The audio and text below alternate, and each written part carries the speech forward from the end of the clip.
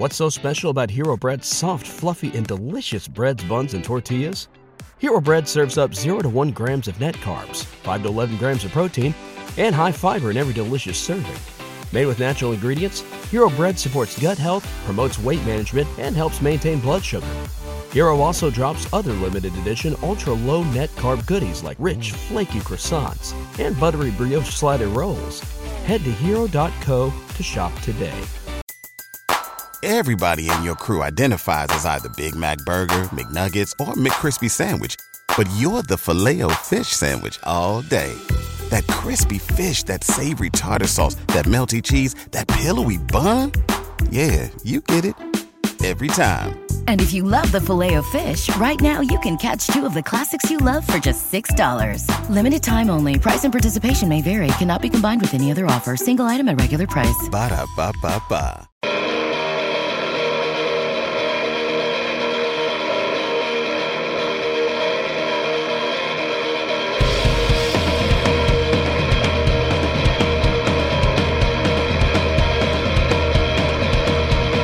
Hello, everyone, and welcome to another edition of Turned Out a Punk Footnotes. I am one of your hosts, Damian Abraham, and your other host is my friend and your friend, Chris O'Toole. Chris, how you doing, bud?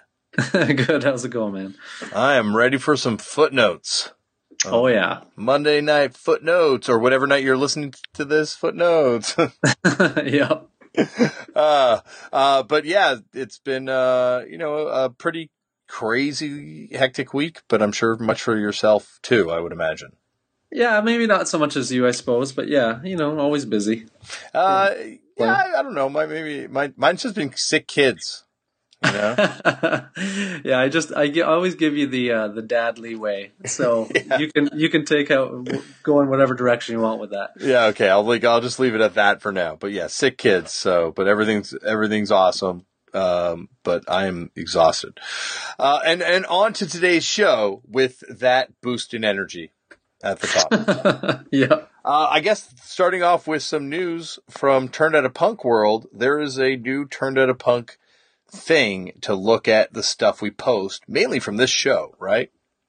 Yeah, so far it seems to be, yeah. It's a lot of, anyway, you say what it is and we'll get it is turnedoutapunk.tumblr.com, and it's now a Tumblr that we're going to be sticking up, like the photos and flyers and various other things we get sent into the show.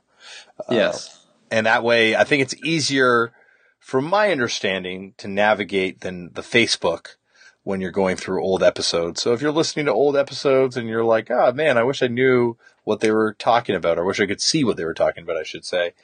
Now you can. turnedoutapunk.tumblr.com. So one more thing to annoyingly plug on the show. It should at least, to your point, it should at least be a little bit more of a consistent way to throw up some of the image-related things we talk about. That's all. Yeah, and there's still the Facebook page, but that's very time-sensitive, from my understanding. So on to what proves to be a very full mailbag this week. Yes, every week, and we're thankful for that. I guess, do you want to start it off? Yeah, I'll start it off since this one, anyway, it's amusing for a different sort of thing I'll explain. But David emailed in again, great listener, great fan of the show, previous guest. But he had recounted a story about Pterodite playing with this band Harem Scarum, which we talked about last episode. And I was particularly amused by this because there was a band called Harem Scarum that I was aware of that was like a 80s sort of glam metal band, like a hair metal band. And so that's who I assumed he was talking about. And I thought the story was so bizarre because it was this person inquiring about his, I think it was a Blast Black Flag t-shirt or something. Anyway, some t-shirt. Blast t-shirt, yeah. The Blast, something like that. But regardless, I thought, okay, well, that's neat that this person from, some like whatever hard rock metal band was into that. That's kind of cool. But I thought, how weird is it that Pterodite played with Harem Scarum? Like, that's such a weird, like, random event. Like, I just never thought that would happen. And so he had forwarded the flyer, and little did he know that it was a different, well, he didn't know, but to me, when I saw it, it's actually a different Harem Scarum. I wasn't aware that there was two. at least. But the one on the flyer is described as an all-female crust punk band on Tribal War from Portland. They're billed at whatever year this was. This must have been probably, guessing, late 90s, maybe 2000? Yeah, there's also two metal bands called Harum Scarum. There's according to the Encyclopedia Metallium, which is an amazing resource for looking up about information about metal. But there's a Harum Scarum from California, which I think is the same one I was thinking of, the glammy kind of one. Yeah. They describe them as thrash metal, though, here. Progressive speed or thrash metal.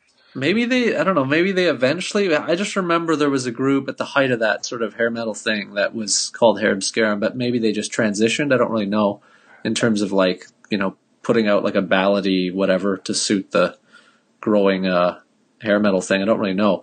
Apparently there's also a prog rock band called Harum Scarum, according to this too. But maybe there's another one.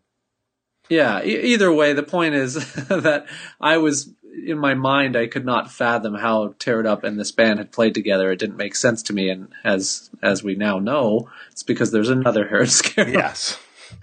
So anyway, I just thought that was amusing. But that was the email from Dave. Thanks for corresponding as per usual. And what do we got next? Next up, it's another regular contributor, Dave Martin, with just a correction. Awesome Allison was from Awesome Color. I thought maybe I said that, but maybe I'm wrong. So thank you, Dave, for correcting me. Awesome Dave from New York. Yes, it was in regards Pittsburgh to the demolished. Originally, yeah, like the Demolished Thoughts. We were talking about Demolished Thoughts, but yeah, absolutely. It was Awesome Allison from Awesome Color. There you go. So the next one here, we can, I guess, both get into depending on where you want to go with this, but it's in regards to the Alternative Tentacles subject from the previous week. Two bands that our Norwegian correspondent wanted to highlight that we did not touch on. One was Alice Donut, and the other was False Prophets, which we didn't go into in depth. But you had a little anecdote about Alice Donut, which I found amusing because I've never really gotten into them. I thought we talked about this before on the show, but we haven't? I don't know. I don't believe so. Man. Not those bands. Okay. Alice Donut was one of the first shows that I went to. I brought two other friends with me. Someone stepped in front of us and spat on the lead singer of Alice Donut, and he jumped in the crowd and like tried to pound this dude, and he landed on me and my friends. I've never heard that one. Yeah, that wasn't even what I was talking about. It was just what we were just discussing before. Well, here's the thing. And then I went backstage after their set. I was like, "Man, you guys are great." To their guitar player, and I'm like, "What's your best record?" Which now that I play in a band, when someone asks you that, it's like, holy, what? Like, I don't know, this one? Like, so that's basically what he did. I don't know, this one? And he recommended Mule. And I'm going to say, like, I can see why we were talking about this. This came up because you are not a fan of Alice Donut, right, Chris? Well, I'm not. I'm indifferent. I don't have indifferent. a strong opinion. Yeah. And I can see where that's coming from. Obviously, they hold a special place in my heart because, I saw the lead singer jump on my friends and me way back when. But also, there's a song on Mule called Tiny Ugly World that is one of the best ballad songs, in my opinion, ever. Maybe not ever, but I love that song so much. And it's kind of like really speaks to the world we're in today. It's a tiny, ugly world when everybody's on stage.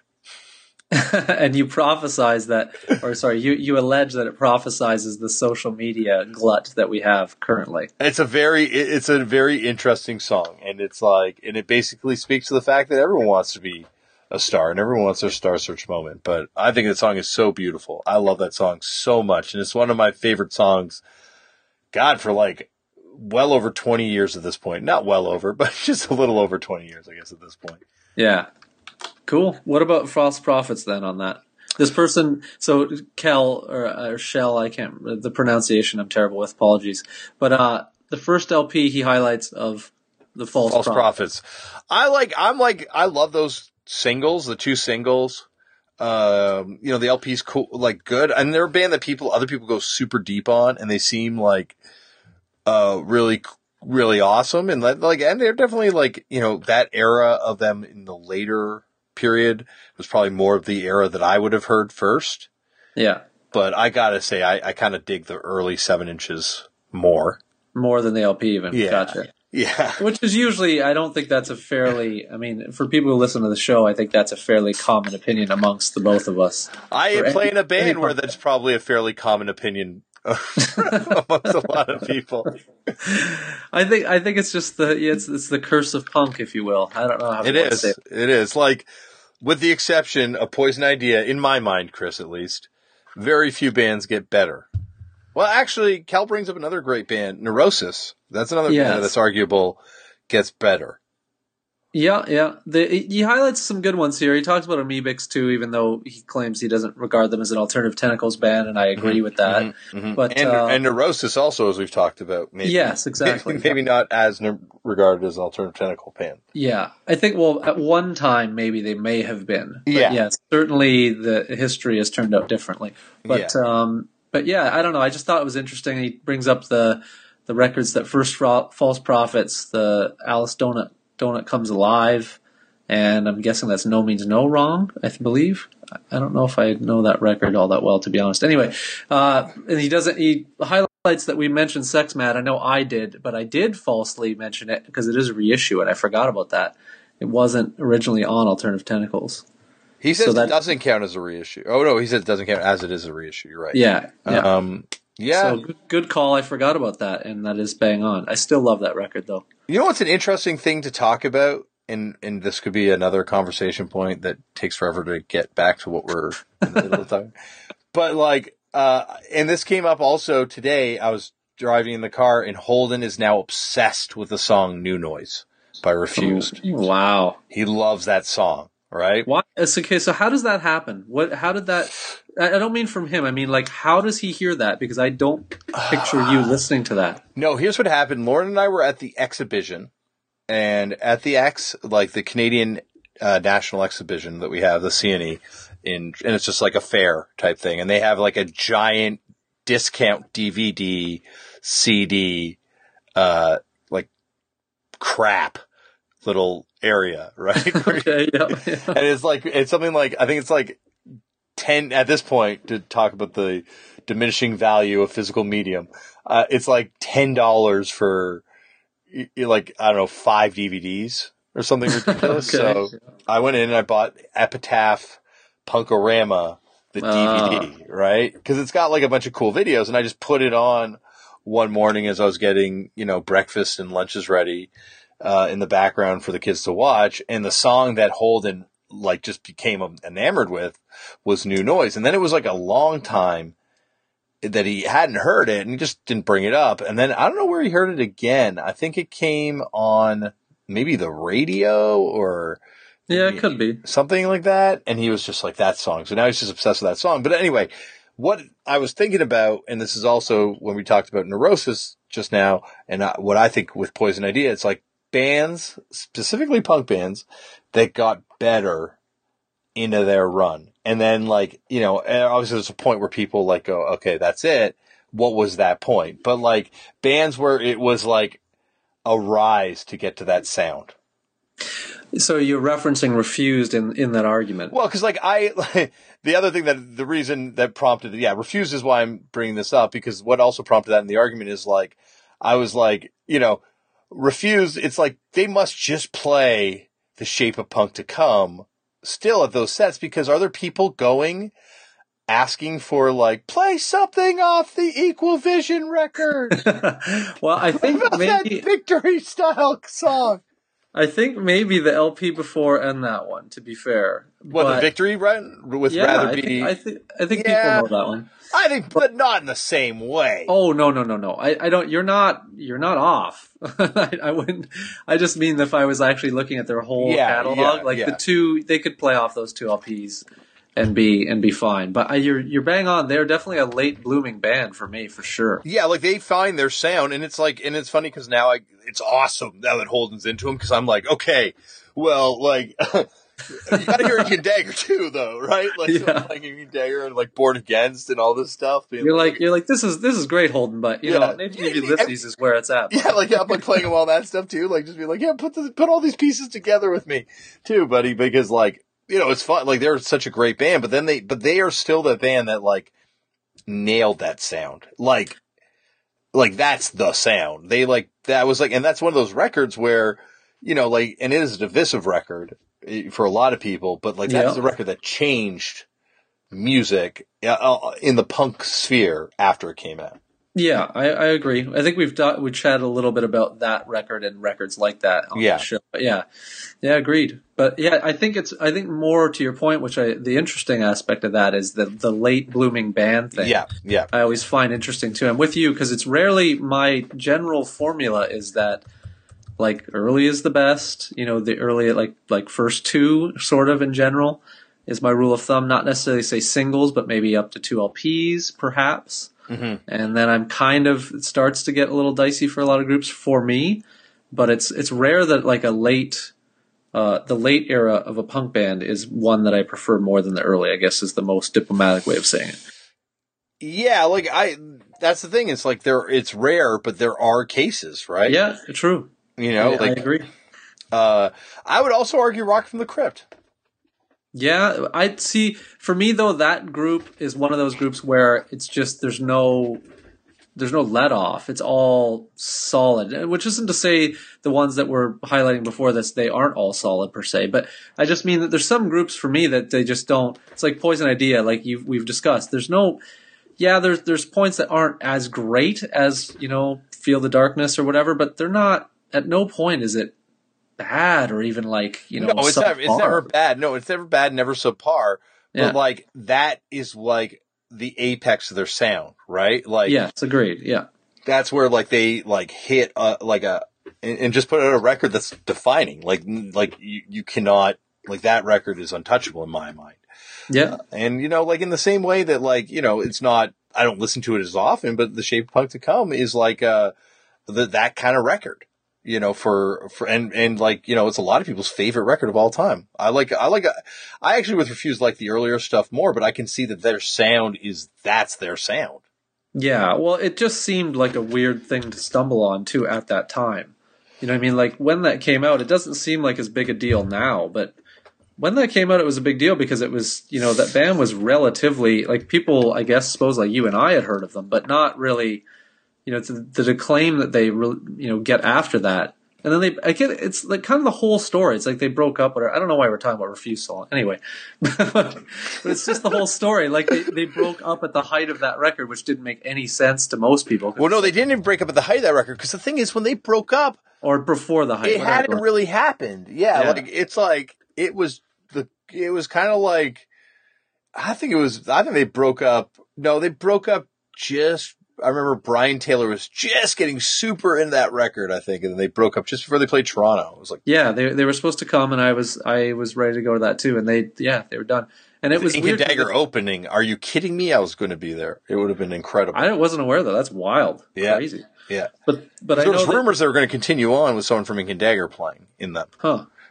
But then it just didn't happen. And they broke up on that. I think it was Frodis they were touring with or whatever, playing like tiny shows across America, I believe. Yeah. But either way, those late defining band moments. I don't know. It's another good little topic. I'm sure we'll receive emails about. Yeah, I'm trying to think of some other ones off the top of my head. And like, I'm bad right now. My brain just feels like, and like things like that's the thing. It's like Neurosis for me. Like those first 2 Neurosis records are like I love those records, but like they were building to something.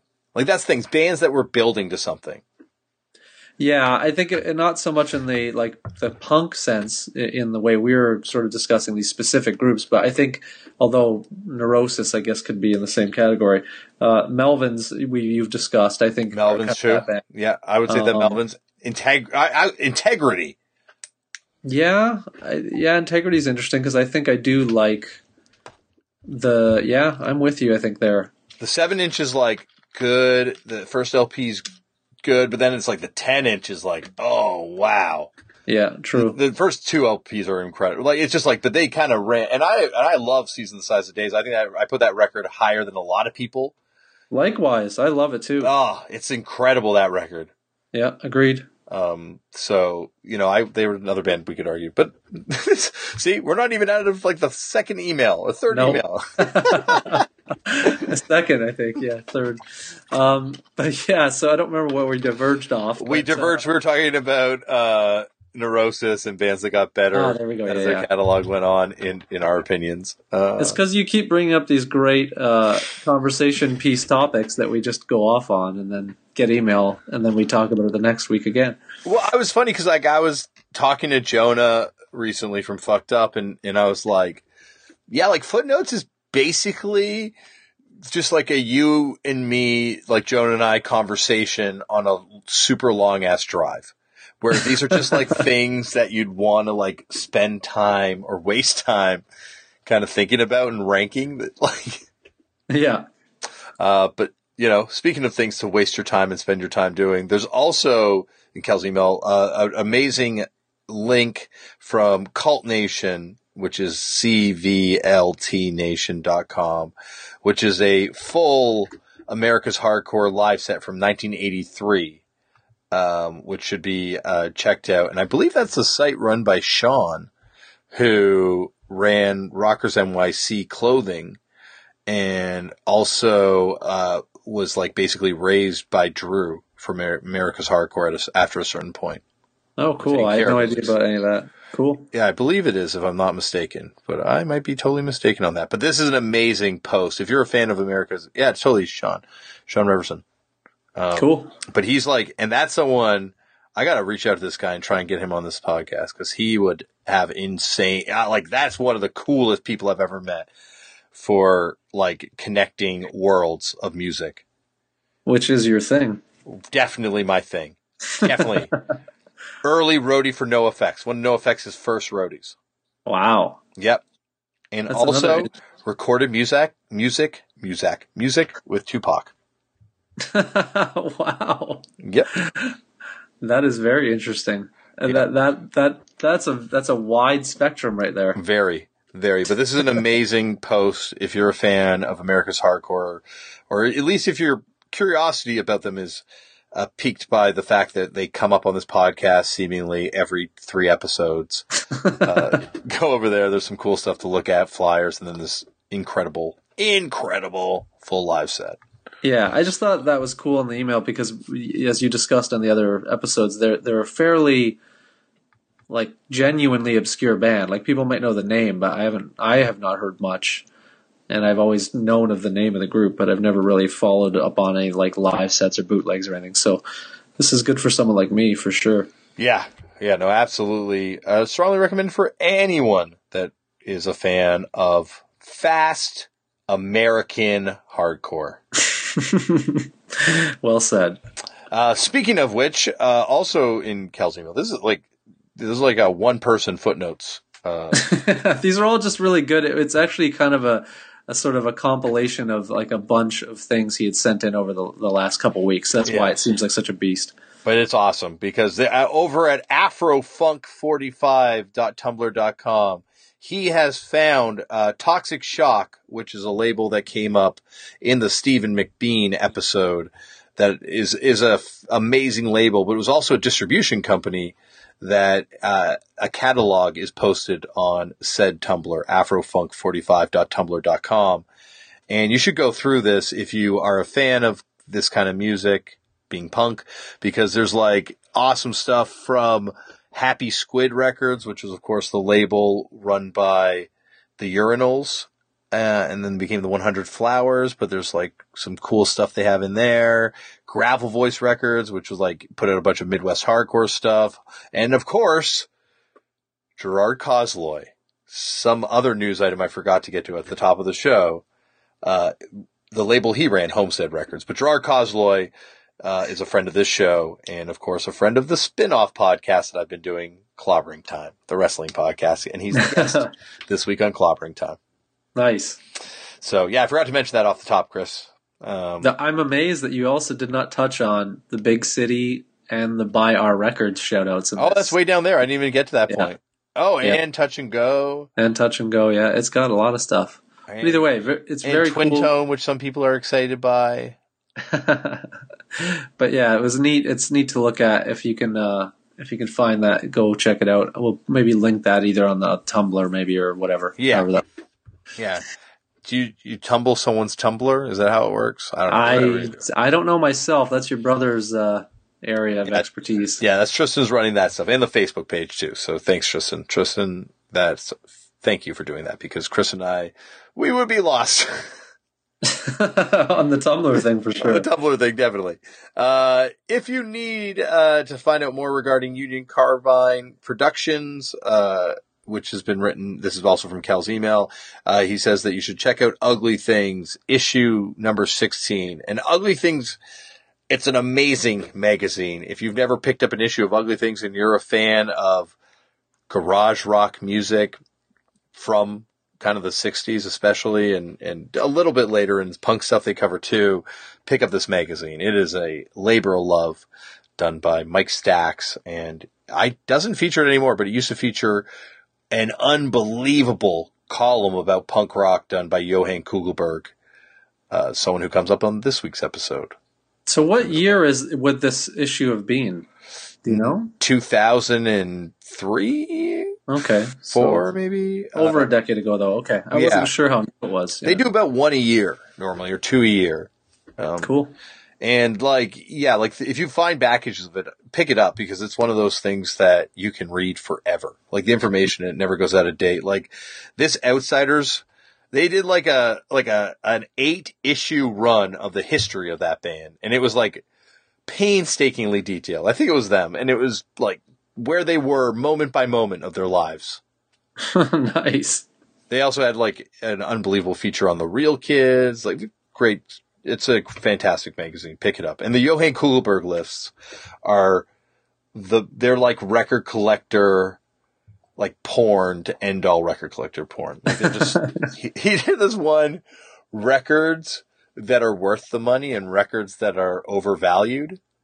And it was one of the records, I forget what he said. It's worth, forgoing one last dinner with your father or something. It was just the most insane review for a record I'd ever read. Okay, cool. All right. So is that the end of that monster email? That is the end of that one. So let's move on to the next email. All right. The next one here is regarding the live records comps debate or topic, however you want to say.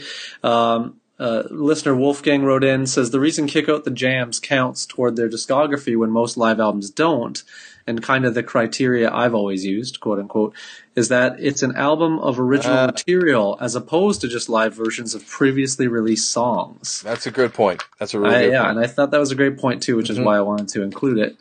And then he also mentions the comps, I don't believe we've mentioned, were the short music for short people, which I know of, but I've never really given it a great amount of time either. Oh, you never listened to that thing? I have, but I don't, there's nothing that sticks out in my mind on it. I know, doesn't Spaz or even on Well, that? here's the thing. I've always felt that idea was taken from Slap-A-Ham Records. And Chris Dodge and his Bliard comps that he would do, which were those 7-inch comps that would have, I think, 60 some odd bands on them. Yeah. And so I kind of felt that this was maybe not taken from, I should say, but a homage of some sort. And also Chris Dodge worked with Fat Records and worked at Fat Records, as talked about way back in the Aaron from Fat Records, owner of Fat Records episode. I think it's around 51 or something. Yeah, which makes more sense now, because I remember even seeing them on this, I was kind of surprised at the time. Yeah, and so he worked there. But there's some other cool things. Trigger Happy's on there. I believe the other song that sticks out of my mind, I think there's an Agnostic Front song. Don't they do... do they do New York Police State on there? And I don't think so, but they do... I can't remember what it is. I'm going to have to look this up now. But I remember there was some song they do...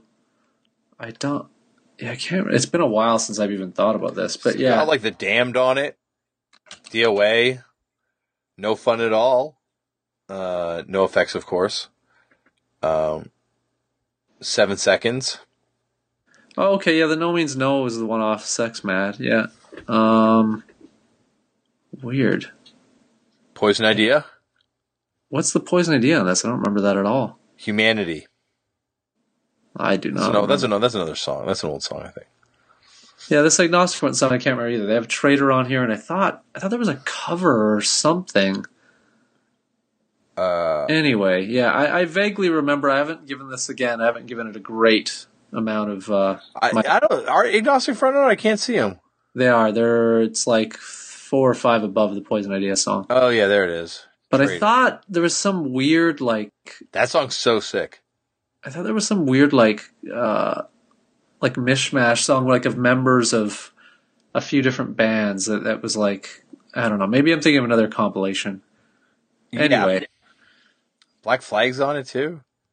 Steve, I don't remember this at all. I don't remember that stuff being on. I don't remember this No Means No song being on. I love that song, but I don't know why. I guess I didn't really give this a lot of listening at all.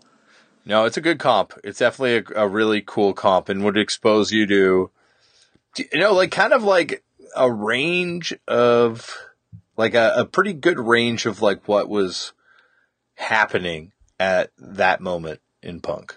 They got pretty much not every scene, obviously, but they've got a lot of stuff hit on here.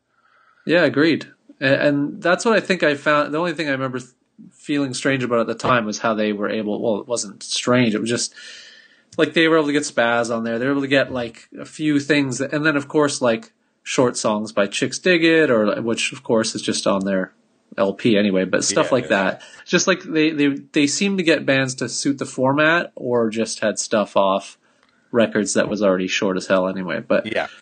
I don't know how much stuff is exclusive on this or whatever. That's the only thing I can't really remember. There's some stuff, but yeah, it's not a lot of the good songs are from other bands' records or were on other bands' records and stuff. But Jugger's Revenge is on it, the Poison Idea of pop punk. Yes, which I believe did you coin that on this show?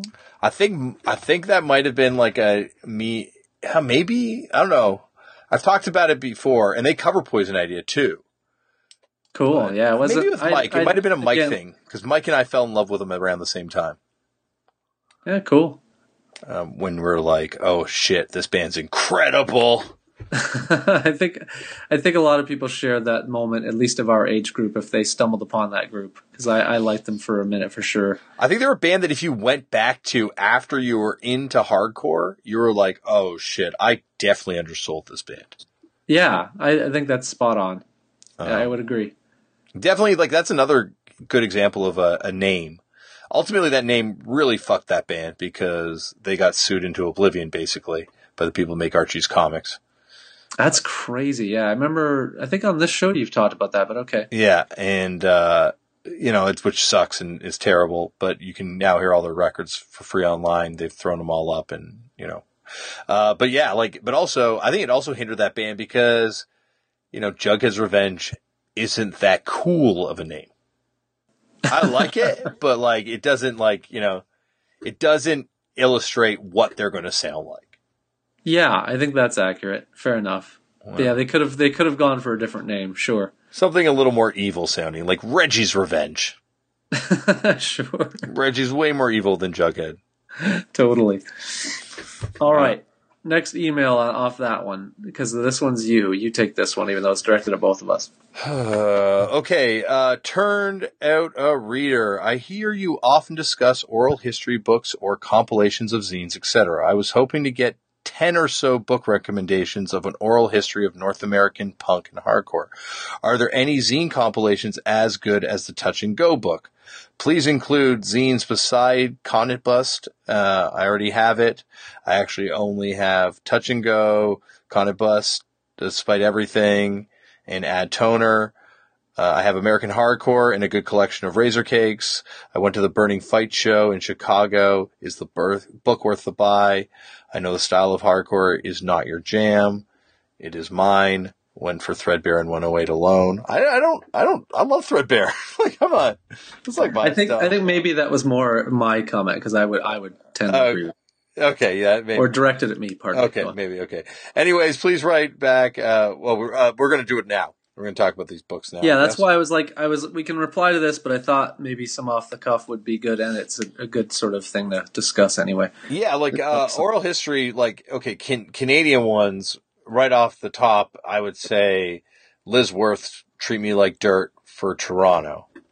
Yeah, I agree. That book's great. Sam Sutherland's book also for like kind of an overview of all of Canada. It kind of hits on all the big notes. I love that book as well. Like, I think I'm trying to think of other. We got the Neutron Bomb for Los Angeles. Yeah, I was going to say that one. That's a good one. The Darby Crash one's also got some amazing stuff in it. What's that one called? I don't have that one, nor have I read it. I don't. It was Don Bowles, and then at the last second, Brendan Mullins came and helped too, I think, or came and kind of saved the book. Apparently, I don't know the whole story, but I think he helped out as well. And it's a great book. Feral House put it out, so it might be out of print now. I think it's called Lexicon Devil. The Fast Times and Short Life of Darby Crash and the Germs. And yes, it was Feral House. And yeah, I know this to see it, but I've not read it. It's fantastic. It's a good one too. Cranked Up Really High by Stuart Home is still my favorite book about punk, though. I've talked about it before, I think, on the show. I haven't read that one either, actually. It's amazing. Like, I think for like kind of like he's a controversial writer.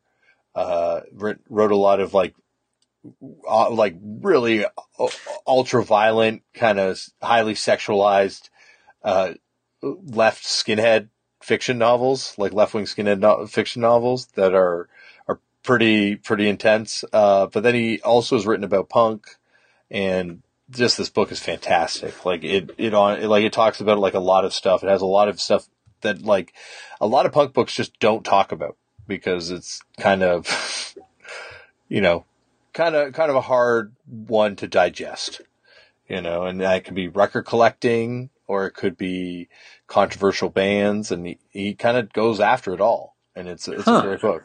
Yeah, I got to read that. It's short too. It's like 190 pages, I think. Wow. Okay. Cool. I love that, but I haven't read it in a long time, so maybe I should go back and reread it before I give such a glowing recommendation. But I remember it being kind of awesome. Zine compilation books, the Slayer zine. If you're into metals, like stuff at all, the Slayer compilation is incredible. Of all those Slayer fanzines that came out back in the day. Yeah, I've seen it again. I haven't seen it in person. I've seen little pictures online, but that does look incredible. Oh, it's awesome. It's amazing. I'm trying to think downstairs what's on the zine shelf. There's a Sonic Youth compilation of all the Sonic Youth zines that they did that Art Metropole put out called Sonic Death, that if you ever get a chance to pick up, it's amazing. Damian has... You have a lot of books. That's why I wanted to throw this one to you, and that's why, because there's a lot of stuff that we mutually have, but I knew there would be things that I had not acquired or read that you definitely have come across. Yeah, and then I gotta say also, Tony Retman's books, like his two, he did one on Midwest hardcore, and then of course the New York hardcore book, and both are Why Be Something That You're Not is the one from the Midwest, and then New York hardcore. It's just called NYHC, right? I believe. Yeah. And I think honestly, the Midwest book to me, I love them both. I really enjoyed reading them both. They're like amazing, easy reads. But to me, the Midwest one was more interesting because like I didn't know a lot. There's a lot more mystery to that scene to me. Yeah. I've not read that one yet, but I definitely, those have both been on my radar. I own the New York hardcore one. I've still yet to read it. It's great. There's like, and that's the thing is like, I'm saying that like I knew everything in that book. There's tons of shit I didn't know that was in that book. Yeah. As far as zine, the only ones I want to shout out that sort of you haven't touched on, depending on your persuasion. Oh, and Town of Hardcore. Well, yes, of course, Town of Hardcore, which was one of the ones.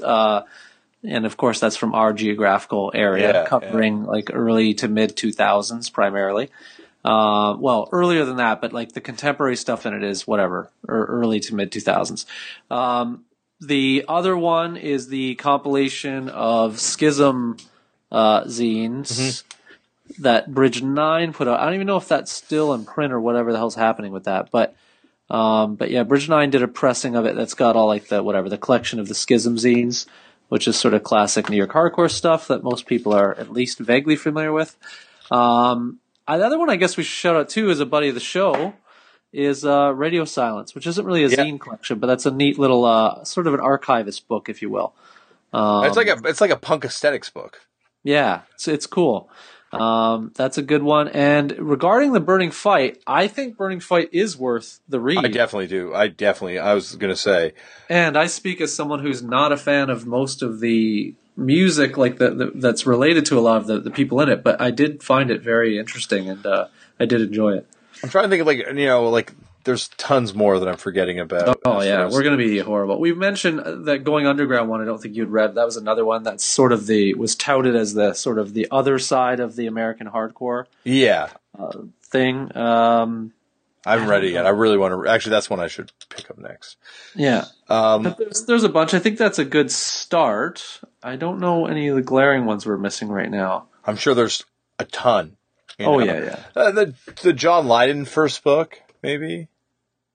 You know what book I love? The I can't remember. Something Days on the Road with the Sex Pistols. That book's amazing. Yeah. It's by their manager or whatever the hell the dude was. The tour manager. Yeah, something like that. It's amazing. I'm gonna look it up right now. Anyway, I think that sort of like at least gives a good overview. The book is called 12 Days on the Road, The Sex Pistols and America, and it's by Noel Monk, and it came out in 92. It's excellent, and I highly recommend it. There's also that new John Doe book that I saw Brian, I believe, from Nightbirds was talking about online. I think it was Brian who was running their Twitter page at the time, and it sounds like it's fucking awesome. Yeah. I have not read that, obviously, either yet, but that should be interesting. I mean, he could have a memoir, I would imagine. Yeah. We are an hour in, basically. I know. Oh, God. Okay. Let's get through this. Oh, there's so many mails. Okay. This next one's funny. You want me to go on it? Yeah, you go on it. All right. So it's just subject comments. Daniel D. wrote in specifically again on this whole... I just want to note this person points that it's my sort of invested interest in this show by mentioning Hootie and the Blowfish. I just want to clarify that it is not. Maybe he's mocking the fact that you seem to not be a fan of this content. But keep it going. If you have more evidence of Hootie and the Blowfish's punk credentials. That's what this is. It says kind of late, and it says Hootie and the Blowfish content. We're building to a Darius Rucker turned into punk episode. That's what I'm hoping. It says that, I don't know how to... Peter Holzapfel of the DBs played with Hootie as a touring keyboardist guitarist in the mid-90s. Whoa, okay. Cool. That gives we're getting some credence. And also their 2000s covers album, Scattered, Smothered, and Covered, features not one but two of the 80s covers by 80s Texas college rockers, the Reavers. Oh. Not exactly punk, but definitely southern pop / college wave adjacent. Safe to assume the Blowfish feature at least a couple Tommy Keene fans in their ranks. Scattered also features covers by the Silos, contains ex-members of both Florida Power Poppers, the Chichilds? Yeah, the Chichillas. I've got the single. It's like... Anyway, put Childs, but okay. Maybe it's the Childs. I don't know if it is. But I know the band because I can picture the record. Oh wow! And great Vulgar Boatman, and it features Dale Lawrence of the final lineup of the Gizmos in that group. Oh wow! So there are lots of. But that's amazing, and it says like tantalizing evidence of a distant Hootie Gizmos connection. Which, let me tell you, Daniel, you have just blown my fucking mind, because that is awesome to think about. That, like, there's a possibility that before Hootie and the Blowfish were going to the studio, they're sitting there listening to, like, an old copy of America First or something, or, like, being like, okay, this will be our This is our psych up music for this record. Yeah, and it just gets more bizarre with that whole tale. So I don't know if anyone's going to unearth any more than has been unearthed already, but that is pretty fascinating to me, at least, that there's even more sort of. Because who did you say that off the cuff? Wasn't it? I don't even remember how this started. It started because John Worster brought up Hootie and the Blowfish as doing a Replacements cover. And then it became that maybe they're punk or whatever. Gotcha. Yeah, we don't have like we don't have that like that Smoking Blowfish yet. You know, we need Blowfish. We need that. We need like the flyer, or like the photo. Well, there are way more connections, even in like adjacent manners than I would have ever thought possible. So that is true. Point number 2 in this message, he mentions that the one record on SST that we didn't highlight was the Stains 12-inch. I thought I did say that, but maybe when we were going through the discography, I thought I said the Stains 12-inch. But if I didn't, that's an oversight because that's the one that and it's very early, so maybe that's why it gets overlooked. But that's like the one, kind of obscure SST punk record. Yeah. And he claims that the sick record with crazy guitar that at times out-gins gin, in my opinion, he quotes. So, yeah. And then what was the other point here that he has? Oh, he mentions that, what does this say here? Subtopic live albums, good enough to be part of the band's discography. How about singles? And he highlights Eats, Communist Radio. He says the live is superior. Oh, and I don't know. Well, that's what I said with the Huns, like that record. I think the live versions of those songs are better than the studio versions. So there are those punk bands, definitely. I'd say, I don't know. I go back and listen to that Eat. But is that a live single? Yeah, that's what he's claiming here. I don't. Yeah, I guess it is this version either. But he says Communist Radio is a fucking amazing record, and it's the time I got ripped off on eBay for trying to buy that record. You got ripped off for? Got ripped off in the early days of eBay, pre-PayPal, Chris. Oh, really? Sent a money order down to South America. Never got my record. Bummer. Yep. That is always the worst. Yep. I got the same person took on a bunch of people, and I got taken in the least because, I should have been wise to it. When you see someone selling an Eat Communist Radio and also selling a Beatles gold label, either some very diverse tastes or there's a scam afoot.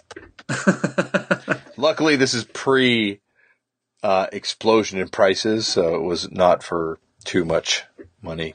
Now it would be maybe worth a plane ticket to try and get your money back. Painful, yeah. It's a very painful thing at this point. All right, next email from Kurt K. Best live LPs. I was listening to Footnotes from the Flag episode the other day, and you were mentioning the best live albums ever. And this is Kurt's picks. Johnny Thunders and the Heartbreakers live at Max's Kansas City. Big Black, Pig Pile, and the Clash, Guns of Brixton. This is a bootleg. Yeah, I don't know of that Clash one. I don't think I've heard that bootleg. Anyway, sorry. Yeah. And he says, I know you both like Metallic KO, and while it has a special place in my heart, it doesn't match the Awesomeness with 3 studio recordings or 3 recordings. Yeah, that's true. Like, it's not better. Like, that's, I think the Johnny Thunders I'm fully on board with. I think that live at Max's is great. I don't recall this Black Flag record. Or not Black Flag. Big Black, pardon me. I don't know why. Maybe I've never heard it. That's strange, because I like that band, but... That came out, that was commercially released, I think. Oh, no, it was. I'm just like, I don't know why I don't ever remember hearing that record. Either way, okay. I gotta check it out. That's the thing about Big Black. They're a band that, when you want it, it's there for you. There's a lot of it. Definitely an acquired taste. I do like the spectrum of stuff that was chosen. Thunder, Big Black, and Clash. I think that's it's a strange trio of things. But I'm with the Johnny Thunders recording for sure. I'm out. Jury's out for me on the other two, but I haven't heard one, and I've heard some good like live Clash stuff, but nothing that's really blown me away as being like the best live record or anything. So, yeah, as we know, Damian's opinion on this. No, I don't hate him. Come on, Chris. We have a fighting chance here. Yeah, no, I don't hate him. I actually don't mind him that much at all. And so, like, it's just, especially at that era, I think I would probably like it, but I don't think I've heard that record in particular. Yeah, me either. So I guess more on the live album. We go into the next one. I guess we'll go to the next one. People love this live album. People love this live album, as we're finding out. Jeff M. writes in, says and this is kind of a little off the punk path a little bit, but he says two bands in the 80s that released live albums before they had a studio album was the Primus Suck on This and Jane's Addiction, self-titled. The latter I'm a big fan of. The early Primus record, I don't know if I'm into. But at the time of that, it was a brilliant move. Word at the time was spreading in CA, I'm guessing it means California, about their amazing live shows. People who couldn't make it out could at least get a feel for the albums by listening to them that way. Seemed maybe like an economical way for a band to release material without shelling out the expensive studio costs. Interesting theory. Yeah, like, and I think at that point, like those bands were like, it was a club thing, right? Like it would help you get signed to a major label, and the thought of putting out like an indie release was just like a promotional thing, I would imagine. But maybe that's Suck on This was a big record. It seemed like, and I wasn't aware. I mean, I'm vaguely familiar with that record, but I didn't think it was a live one. But I guess it is. Yeah, it was put out by Prawn Song, which is their label, I guess. And yeah, like it looks like it's still kind of putting out stuff for them. So yeah, later in the email, sidebar here, he's talking about A Perfect 4, which I'm guessing is the LP run. I think this is in reference to, which would make the most sense. Saying Bad Religion, Suffer Straight Through the Stranger Than Fiction. I'm not sure if I'm entirely with him on that. And then Damned, starting at Machine Gun Etiquette through to Phantasmagoria. I would start before Machine Gun Etiquette. Yeah, I would start too. But like, people don't like that second record, but I love that fucking second record. Yeah, he says, I wish I could start Damn, Damn, Damn, but I find the second record pretty much unlistenable. Yeah, which I disagree with. I like that second record. It's like definitely a different thing, and obviously they return to form. But I remember Mojo magazine, of all places, writing kind of in defense of that record as a buried treasure in one issue. And I kind of went back and was like, fuck, this record is cool. And the story of it is kind of amazing. It's like an admirable failure. They wanted Syd Barrett to produce it, but they had to settle on, I think it's Nick Mason produced it, right? Oh, cool. No, I wasn't aware of that. But yeah, you try for Syd. And make it someone else. Yeah, it's hard to get a copy of Syd. Yeah, exactly. It works in the same manner. But also, just back to that other part of the email where talking about Primus. Primus's first appearance, though, is on this weird-ass compilation that you always see in Toronto for some reason called Germ's Choice. And I have no idea. It's like a LA radio show, and it was like a compilation of demos that I guess got sent in. But, yeah, Mud Puppies are on this, too. God, it's a weird comp. I got to dig this out and listen to it again. But I bought it because Primus was on it. I'm like, oh, wow, this is going to be like a record that everyone's looking for. Nah. and it features their first smash hit, Tommy the Cat. There you go. And also features Monks of Doom. Yeah, it's a strange lineup. Yeah, very, very, very weird lineup. Okay, next email. Yes. No, there's still more to go on this one, right? There is one. Yeah, there's a couple little points here I want to touch on really quick. Wishes he could say Wire, but he's never picked up an ideal copy. Even if it's good, he doesn't know. He can't count it because it came out 8 years after the first run. I agree. It's a good record, though. I like that record, but I'm with him on the sort of it's disjointed. It doesn't work. Right. Yeah, it doesn't. It's not the same thing. Yeah, totally. And his last little anecdote here is that obviously not punk, but as the shirt says, the only thing you can trust is yourself and the first 6 Black Sabbath albums. Truth. I kind of agree with that too. Yeah. Anyway. What's Heaven and Hell? What number's that? Oh, Lord. We're going to go into... Let's not do that now. Anyway. Okay, let's go on to the next email. Dan P. writes in, Butthole Surfers and Black Flag, fan of both Turn Into Punk and Footnotes. Thank you very much.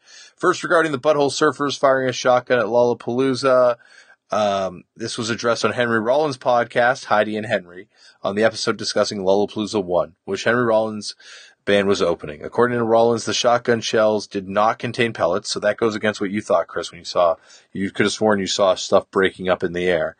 Not surprising, but were filled with gunpowder, giving the shots a louder, more visible effect. Here's the link to the episode. Anyway, we'll post that link, I guess. I don't know. Yeah. We'll post the link, I guess. I thought something was breaking up, but I thought it was because it was an actual bullet and he was shooting something that was separating once it hit. I didn't think it was like pellets, but okay. Even acid doesn't make you that you gotta be, even Gibby was like, no, not going to use live ammo. Still, would not want to do it today, even with an unloaded shotgun. Even would not want to pull a cap gun on stage in 2016. Yeah, that footage is still very edgy in this current climate. Yes, absolutely. Well, it was edgy then too, but it's certainly even more, I would say.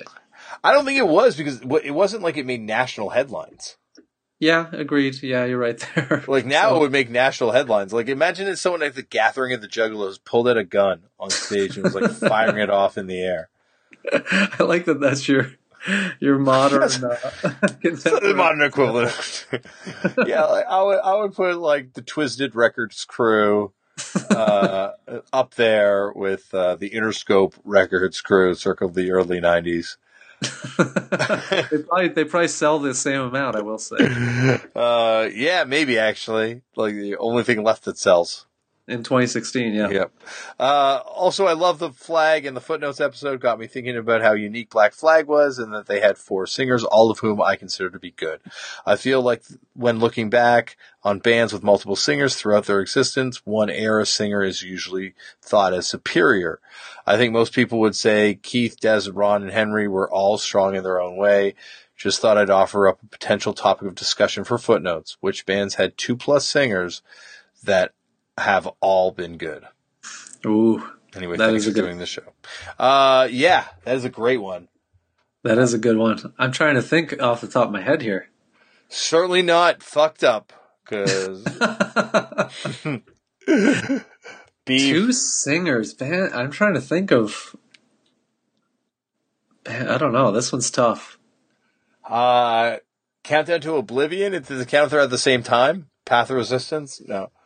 I would say I had one in the obvious examples. I don't know. Dag Nasty, I think a lot of people feel. Yeah. But people go a lot of different ways with Dag Nasty. True. Dag Nasty, I would definitely say, is one. But I think the general consensus is that people are accept both on the same caliber, from my experiences. With Dag Nasty? Yeah. Yeah, the first 2 singers are accepted as being the great ones, and then people have different opinions as it goes on. Yeah. And then I guess when it starts, anyway. I would say, do you count New Order and Joy Division? Ooh, yeah, that's an interesting. I never thought of that. Because that's the only band where it's probably more successful with a different lead singer, commercially successful, a second singer. Oh, and also, you know what? I back to Black Sabbath. Yeah. Although for me, though, that's still, they're both excellent, but for me, Ozzy is definitely the one. But yeah, they're both really strong, right? Like you can have a favorite, right? Like with Black Flag, everyone has their favorite. Yeah, no, agreed. Yeah, good point. I'm being a little facetious, I suppose. But there are people that I know that, it's a contrarian opinion a little bit, but like say Dio over Ozzy. Oh no, I know those people too. I love Dio in his own right, but I don't. For Sabbath, that early Sabbath period is just too hard to like get out from under for me. But yeah. I'll tell you one thing, I definitely, when I saw both Black Sabbaths and when I saw it with Dio, this is also way later than their first run. Yeah, it was so sick. I liked it more with Dio than Ozzy. Well, live in 2000s. So take that for what you will. fair point. Sure.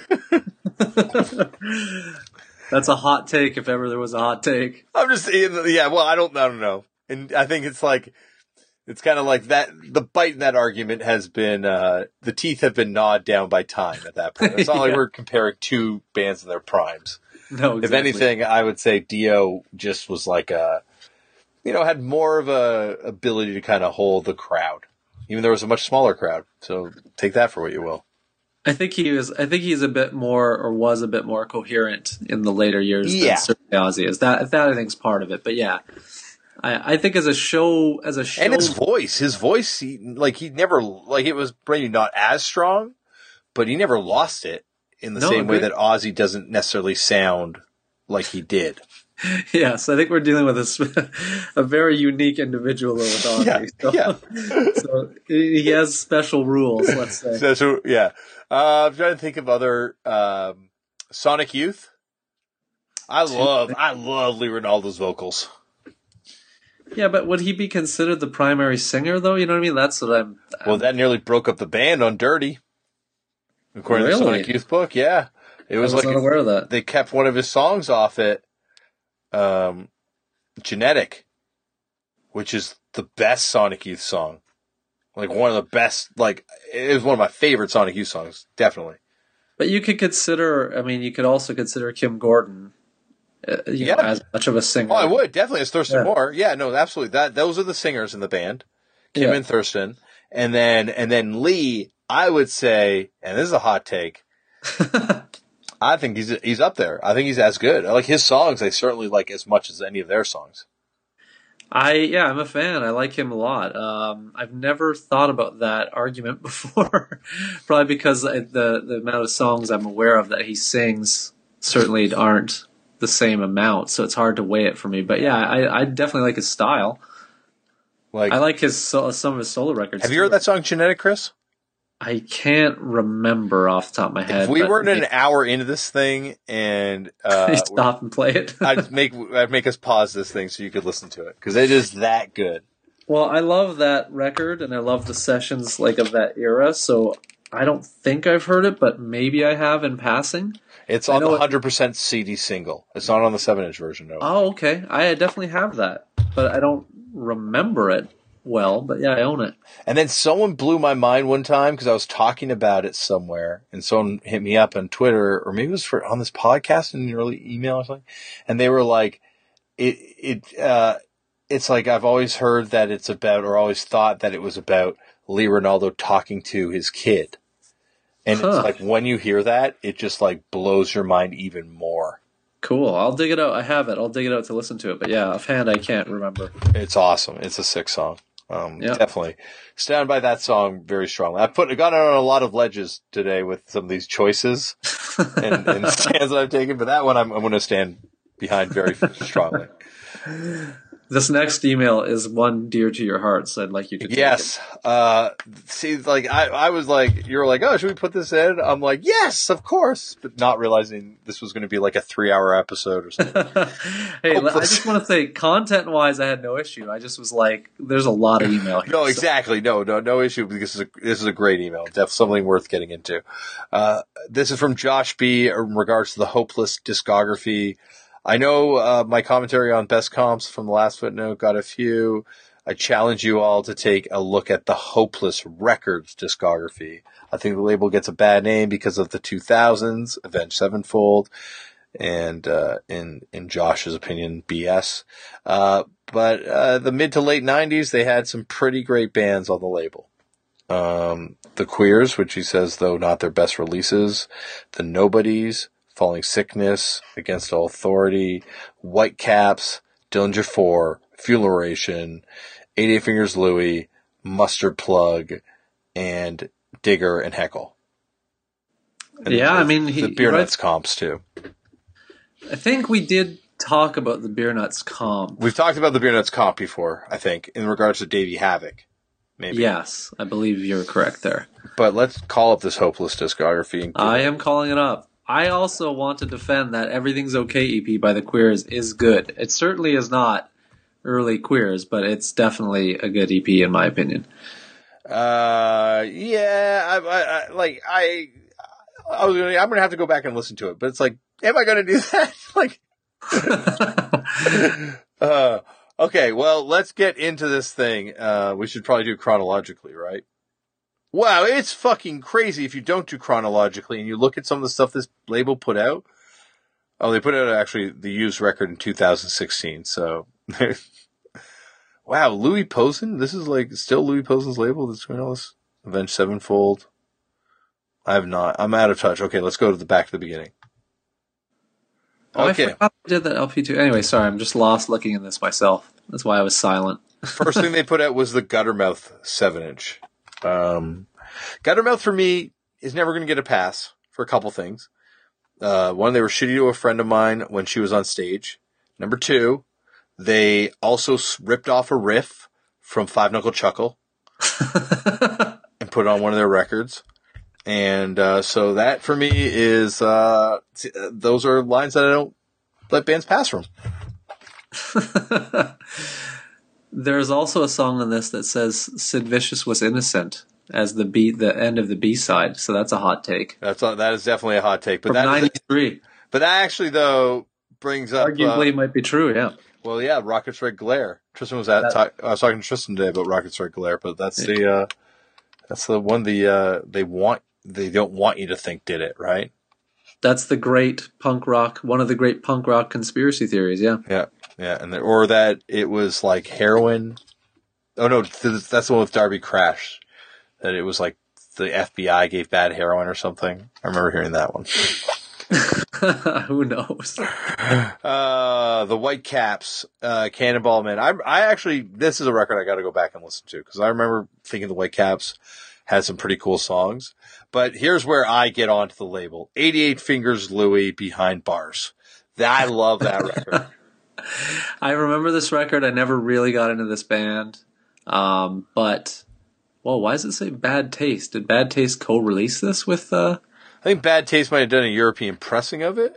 Oh, okay. Oh, well, same year. Oh, wow. So, yeah, I guess they did. Crazy. Either way, yeah, I have no issue with this band, but I never got into this LP, but I do remember. I love this band, and I love that record, definitely. That was like a record I was like super into. Yeah, it was definitely one of those records people were big on, I remember, at that time. Yeah. I, for whatever reason, I don't know why, I never got into it. They played the Opera House on that tour, which might have been an overplay on that tour. And the Opera House was a big venue at that point. Oh, you mean they headlined it? Wow. Yeah. But then they came back, and I saw them again. I think they played a Snow Jam. Probably. This is very Snow Jammy territory we're in right now. Oh, yeah, this is definitely some Snow Jam. But then the next record is the one I wanted to get to because this is a very fascinating record. Schlong, which is Dave Mello from... is it Dave Mello? Dave Mello from Operation Ivy, the drummer of Operation Ivy's band with his brother. And this band's was going on from since the early 90s. Like they were kind of going around simultaneously or going on at the same time as Operation Ivy. And this was their record that they did that is, I believe, and I'm not 100% familiar with the original LP or the source material, but I believe it's a song-for-song cover of West Side Story. Huh. Wow. Okay, I see it. This is another one that I don't know. Yeah.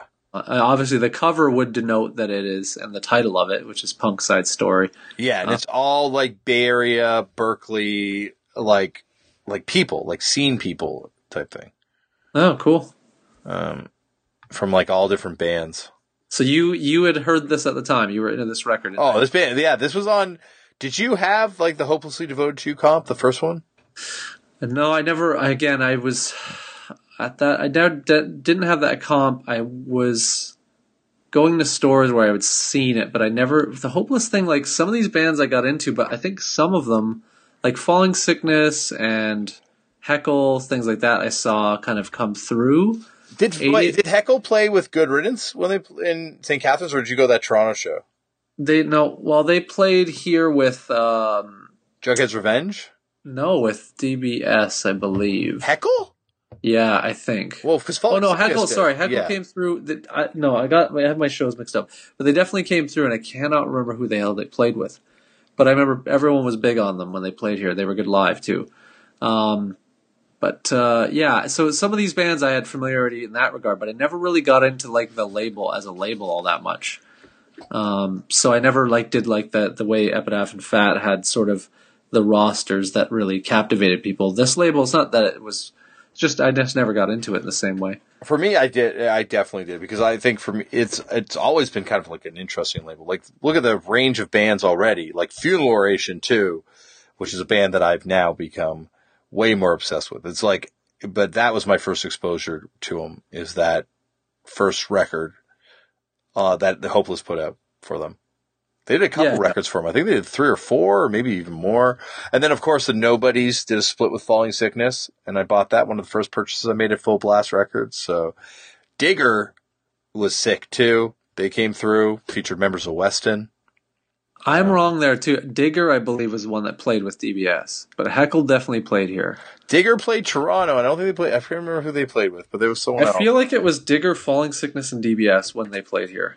I'm pretty sure. Because that was... And there was definitely, there was Assorted Jelly Beans and Falling Sickness and Against All Authority. And then there was also Falling Sickness, DBS, and Anti-Flag. Yeah, it might have been off that tour, I would imagine then. Yeah.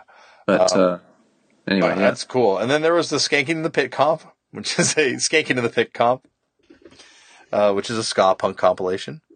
So there's, it's a good disco. It's like an interesting discography to go through. Mustard Plug and Heckle. I don't know. I think I like the first Heckle record more, which is a Wingnut record. Which is pre the Complicated Futility of Ignorance? Yeah. I haven't heard that one. I know this LP. I don't know that other one. But like here's the reason that this label should hold a soft spot for us, Chris. They have a Jughead's Revenge Heckle split and a Weston Digger split. Yes, I love that Jughead's Heckle split has come up before. Yep. I also said this before, and I'm going to say it again. It has the worst artwork I've ever seen in my life, and color scheme. What was the other one you mentioned? The Weston Digger split. Oh yeah, that one I don't know, but I remember seeing.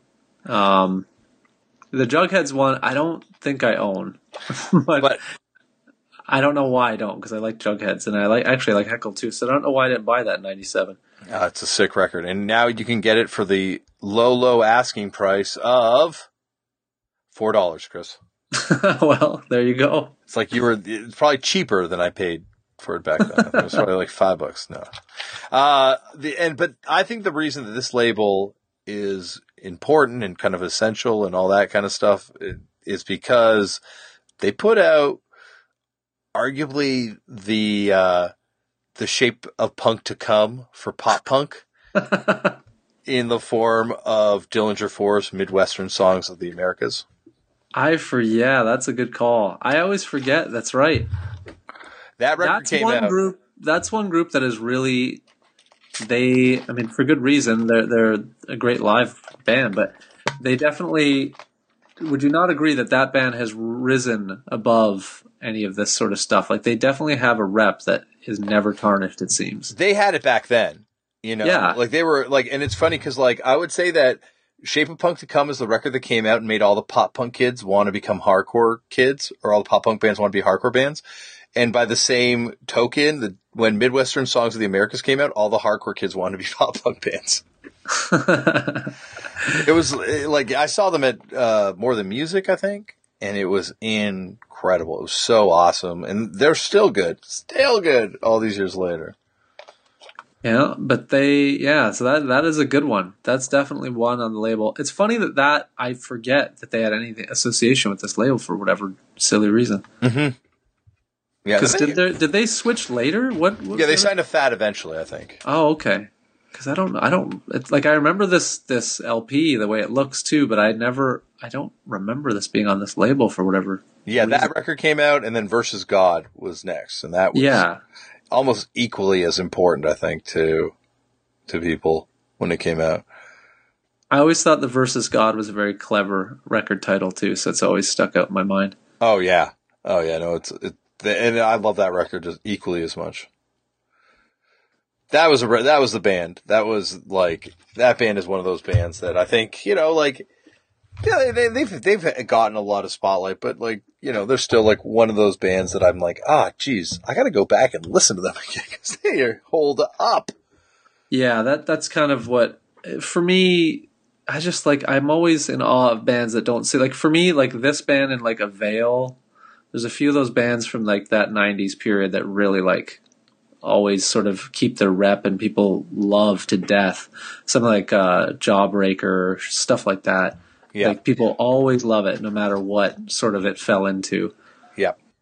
Yeah, they're like, that's the thing is like there were a couple pop punk bands that kind of like are just like always given a pass. Yeah, you're saying in hardcore, and they were definitely, and for good reason. Like these are, like you're saying, bands that are kind of like, yeah, those are fucking incredible bands. Like no wonder people like them. Yeah, agreed. They're definitely great band. All those ones I mentioned, of course. Yeah, them and like Avenged Sevenfold and. Well, that's acquired taste. I find it funny that the person you've toured with them, right? I have, yes. But early on, like you toured with them, like around like 2007 era, 6 era, right? No, earlier than that. It was like, it was like just see, like I don't remember the association again with this label with that band, but they were kind of blowing up as well. This record came out in 2003. It would have been on that tour, so 2003, 2004, maybe. What? Their first record came out on Good Life Recordings? Yeah, I think so. If I'm not mistaken. They are label mates with Catharsis? Yeah. That is fucking crazy. Well, because they were like a. It's funny that we're talking about this, but they were like part of that thing before the sort of Hopeless connection. But like what's their like hardcore band then? Like what? Like who? Someone must have been from like some like what were previous members in? You're saying? Yeah, someone must have been in that. Like, someone must have been like for them to be on Good Life's radar. Like, were they already popular by that point? No, their first EP's on Good Life in 2001, so they must be ex-members of some like tech metal band or like mosh metal thing or something, right? Yeah, I don't remember, but it wouldn't surprise me to learn that. But yeah, what I would say is the affiliation with this label related to that band I was not even aware of, and again I was on the road with a band that was playing with them that they were just starting to blow up. So it's funny to think of that Hopeless label kind of gaining new life in like 2003 with some of these guys. But it's similar to a bunch of these labels like Victory of course had their sort of bands like this that blew up, and it was that whole, like, whatever you want to say, the sea change of all these kind of, like, I don't know, large indie, whatever, punk labels, for lack of a better term. Yeah. Yeah, well, it became, like, at that time period, like a power broker, like it was like one of those, I don't know if it ever had a deal with a major or anything like that. I probably shouldn't say if they didn't, but they definitely, like, signed a lot of bands that became huge. Yeah. See, and again, this is where I sort of my point of all time low. That band is ginormous. You're talking in relation to Hopeless, still, correct? Yeah. Yeah. See, like I kind of like again, I wasn't really even aware that Avenged were on it, to be honest, till this email came in. But like that from that era on, I don't really know what this label did, so I don't know any of these bands other than I hear their names. But Wonder Years, I love those guys. Yeah, it's funny though that I don't think of this as being one of the labels that kind of blew up with some of these bands that got huge, but it looks like they may have. Yeah, like they definitely became like they're still going, like still putting out. They're like the Used are on there now, right? Like, okay, that kind of stuff. Yeah, yeah, like they're granted it's a live record, double LP, a live acoustic double LP. Just what the world needed. Yeah. Yeah, we should do a live riff tracks of you and me listening to it. No, thank you. Do it. And they cover Imagine on it. Oh boy. Oh boy. It's not even a show closer. They're like going to come back on after that. I've got nothing on those topics. I hung out one time at a festival with the lead singer of the Used, and we talked about 16, Cavity, and Grief. That's cool. It was cool. He was fucked up. Well, he's got some okay taste. Obviously. He's got some great taste at that point. You know, there was someone that was on the road with them that like always was wearing a Dark Throne Transylvanian Hunger hoodie the entire time. There's always like the one dude in like a popular screamo black metal, popular screamo band, or I guess screamo band, that's like got the black metal shirt on. Like there's the drummer. This guy wasn't in the band. He wasn't even like a crew guy. He was just like their boy, and like he always had it on. I was always just amazed that this. Not that I don't know. Whatever. What's the drummer? I remember the drummer from First to Last, Skrillex's band. He had on like some Burzum hoodie. Yeah, I've seen pictures like that too. I don't know. That's a bit more of a different. Oh yeah, definitely a different beast. That's yeah, not as sketchy with the Dark Throne. I don't know if I'd say it's not entirely not sketchy, but yeah, not as sketchy. Yeah. Put an as in there, but it's still not as sketchy as the Imagine cover. I'm sure on this user in a different way. Well said. But if anyone's friends with Brett McCracken and he wants to come on and talk 16 anytime, that would be fun. And we could talk Imagine too. It's a great song. Oh, also, Chris, Alpha Motherfuckers, the tribute to Turbo. Oh, they put that out? Yep. Weird. They put out an American version of that, I guess, because I have a European one. I think the vinyl came out in Europe, but I think the CD was in North America was Hopeless. That would make sense. But yeah, you're right. It must have been a European comp, right? Because there's like a lot of these bands. It's like who? Like yeah. Yeah. It's not no disrespect, but it's not the strongest representation. I don't think personally. I don't know. I'm going through this now, and it's pretty cool. Like Ratos de Perro is on it. That's probably the worst pronunciation ever that band's gotten. But I apologize, but that band's fucking sick. From Brazil. I don't know them really. No. They're like an old first wave or second wave Brazilian hardcore band, and still going to this day. Huh. And they put out some unbelievable records. Like their first record is like phenomenal. They just split with Coliera, like a split live record. That is something. That is one of those live records I'll put up there in our live conversation. Coliera, Ratos de Perro split. I don't know. My pronunciation sucks. But anyway, that split is fucking incredible. Incredible. I have nothing to add on that. I'm not familiar with it, but cool. Oh, you got to pick it up, Chris. All right. Man, Brazilian punk records go for a lot of money on LP. Holy shit. All right. We do have one last email if we want to go on here before we... Fuck. Might as well, buddy. Finish strong. It's just in regards to splits, and let me see here. Oh, it's just live records. Yeah, he talks What the fuck, Chris, though? We can't move on yet. Okay, what? Because there's this band on this comp called Amulet, it's like a Norwegian hardcore group from Oslo. Anyway, they played on this compilation that you have, Alpha Motherfuckers, Tribute to Turbo Negro. Yeah. Are you on the page? I am not, but I can find it. Yeah. Go to the page. Yeah. What, for the band or for the comp? The comp. Okay. I'm getting there. This must be riveting for the listeners. Anyway, this is blowing my mind, buddy. Okay, which one? Amulet? Yeah. Yeah. Look at who played bass on that record.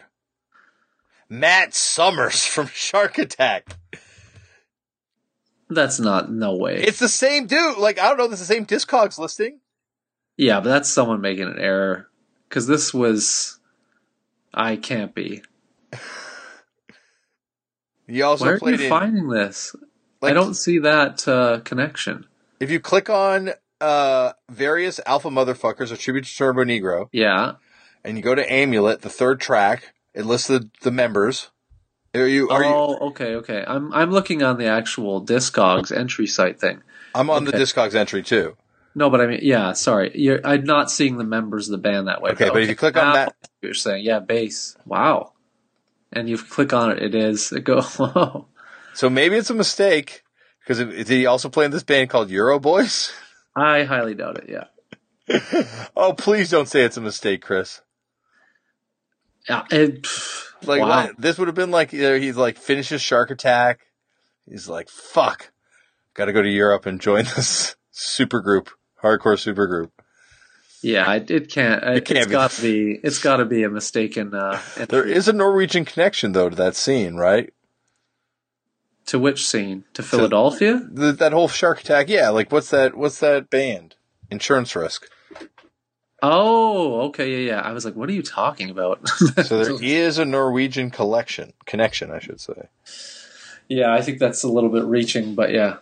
Yep, I think so too. I think you might be wrong that they're connected, but let's hope, Chris. Let's hope. Cool. All right.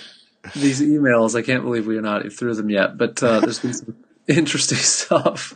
You've gone on that hopeless thing really had some traction, so I hope Josh is happy. You got some life out of that one.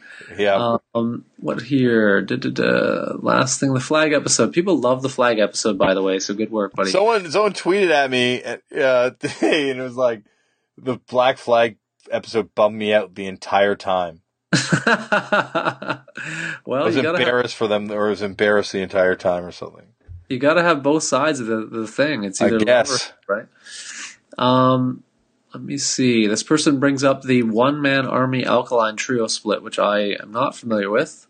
I'm guessing you're not terribly familiar. I've never known you to be a fan of either band, Damian. Actually, the first two Alkaline Trio 7-inches are fucking incredible. Prove me wrong. Okay. You know do you know that band Lunch Meat? Do you ever see Lunch Meat?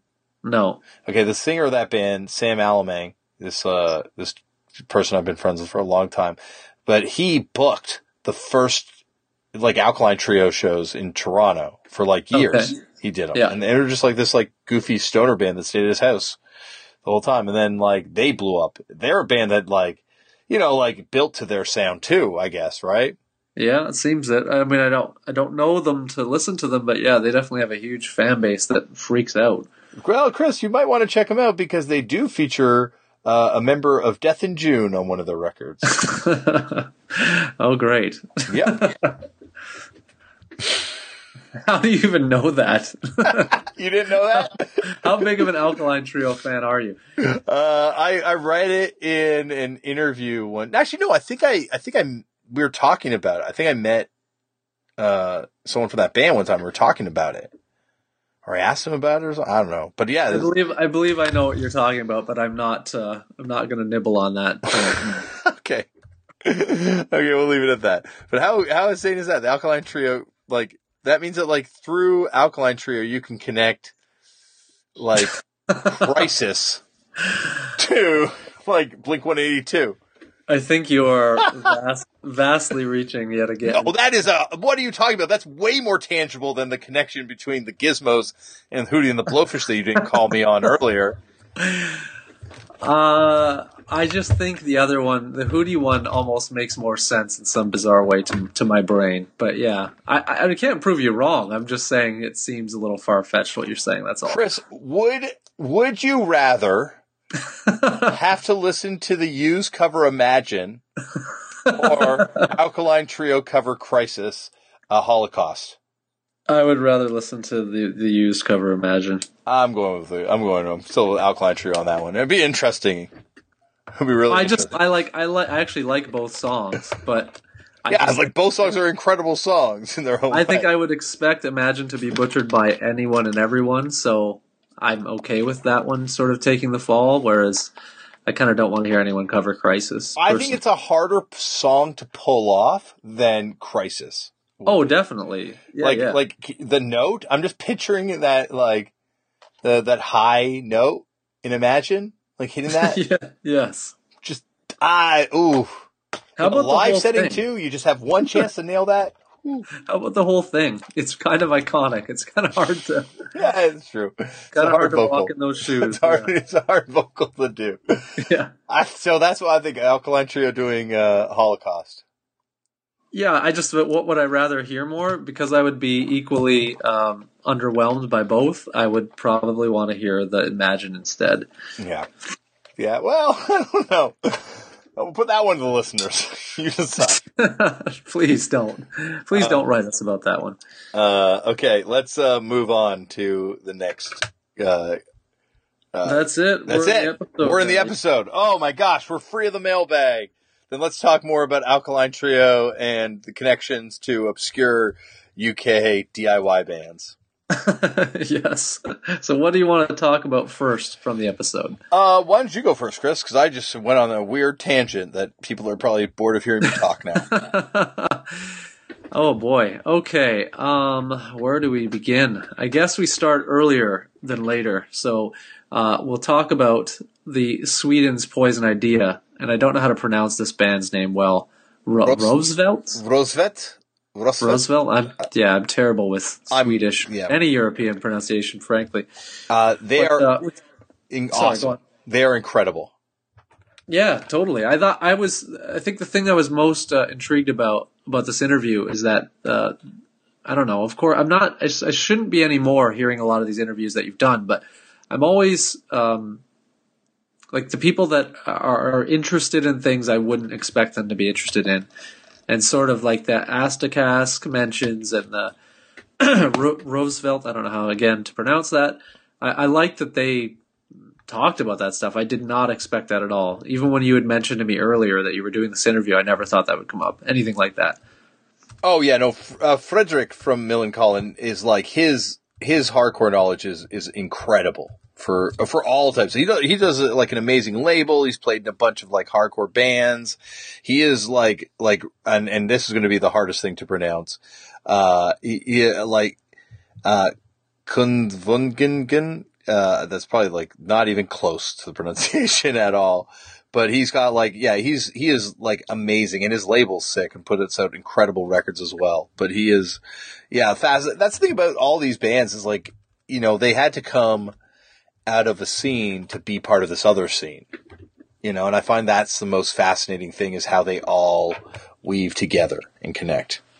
Well, I liked kind of the way he talked about it, the terms too. I never thought about, for some reason I didn't link some of these things to being from Sweden. Like even when you're discussing, he brings up Totalitaire, and for some reason I don't know why, I never thought that they were Swedish in my mind, but yeah, I never thought they were. But I was like, oh yeah, that band too. And like just kind of like talking about like the first wave of things. And then I think I'm broadly talking because I'm tired at this point, but I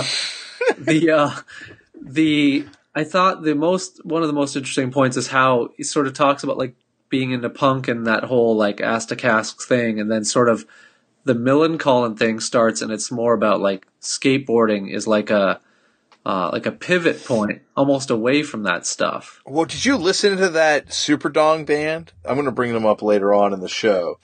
I didn't get a chance to listen to them. I listened to a bit of the Kung Pung demo, which is actually online. Kung Pung is sick. I think that band's fucking incredible. Yeah, they're pretty good. And then, and of course I've heard, that early, but no, I didn't hear not Superdong, no. The Sidemen also is amazing too, which is the other pre-Millencolin band, which we talked about a lot on the episode, but like they talk about this band Superdong that features a singer of Breach, and it is awesome. Holy, I like to listen. It's like it is definitely like kind of that Swedish sound that all these bands would later do. So they were they were like the one of these early obscure bands that people don't know that tended to set the tone for that, is what you're saying? Yeah, like that's what it seems like. And apparently it's a singer of Breach and maybe some other people that, went on to do other bands, I think they were saying too. But they actually had appearances on the Really Fast Records compilation. They have the song called Dr. Spock, and it's on YouTube. You can hear it, and you can hear actually their complete discography on YouTube as well. And it is incredible. Like I can't believe no one's reissued this record. Yeah, there's only 3 listings on the Discogs. And they're all comps.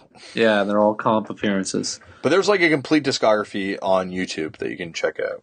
Huh, cool. But I had no idea about this band. But I think that's like, this is the band that, you know, it kind of came out, and this must have been like, for people that saw it, like, oh yeah, let's do something more like this. Yeah, it could be. I just, I find it interesting because I don't know if here was the same in that regard where, like, do you really feel, I mean, there's obviously a different scene regarding like the skateboarding thing where all the music that we've actually just talked about largely and the Hopeless Spectrum, stuff like that. But I don't know if I'd ever thought like anybody who was into one was not interested in the other. Like meaning that if I got into like the punk that they were into, like the Astus Cask stuff, that sort of the skateboarding thing would have been as in vogue or something. Yeah, I think like in the pop punk sense of that word, like what that was in the mid '90s or whatever. I think that scene was just so separate here.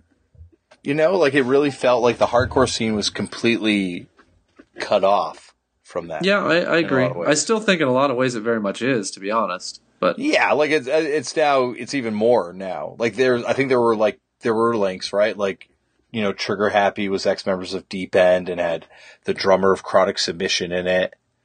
And like there were other things that like kind of at that time, like these other people that played in bands that had been in older bands. Maybe it was like that, maybe like when kind of like indie music came to Halifax and all these people that had been punk and hardcore bands started playing in, you know, I guess what we describe that as the Murder Records sound. Yeah. I get what you mean. Yeah, it's just, it's funny to hear about things in the context, the way he mentioned them now. Because in 2016, you know, that's kind of, it's all lumped in. You wouldn't see this like jump off point where, okay, I'm interested in kind of like whatever crust influence things, and then like this sort of like skateboarding is more in vogue, so there's like a pivot. I don't think that sort of thing exists in the same way anymore. I just thought that was interesting kind of take on it. Yeah, I think it does, but maybe it's like, it's normally tied in with like, you know, people going into something, you know, like think about all the parties where people all break edge at the same time and then you've lost like a whole scene or something. I think of one specific party that I remember hearing about back in the 90s where a lot of people from a certain suburb in Toronto all broke at once. And it's like, oh, crazy. Well, I guess everyone's into a new thing now.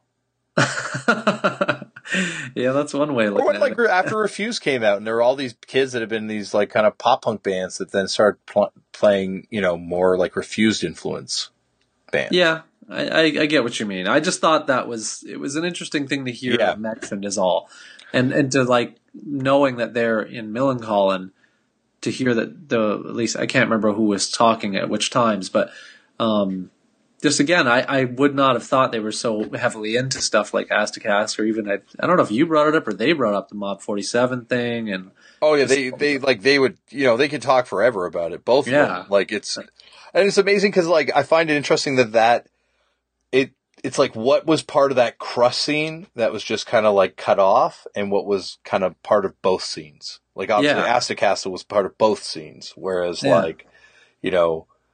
I don't know. I'm trying to think of like some crazy Swedish crust band was like not so much. It was a little more cut off. Yeah, from it. And I never thought, like to his point, I never thought of that Roosevelt band as like Sweden's Poison Idea. Yeah, but it's burly as shit, right? When you hear it, you're like, oh, that's kind of that sound, and I think that's my favorite type of hardcore. Yeah, I think that's.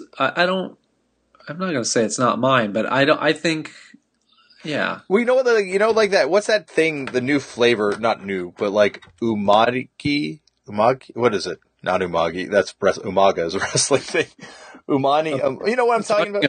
You're talking about a band? No, that thing that people describe, when you have like there's a certain flavor where it fills your mouth with the flavor, and it's sometimes fish flavor too. I don't know, buddy. Umani, fuck, I don't know. It's too late for me to remember this now. People know. People are like, yeah, well, you idiot! But anyway, I think it's almost like the equivalent.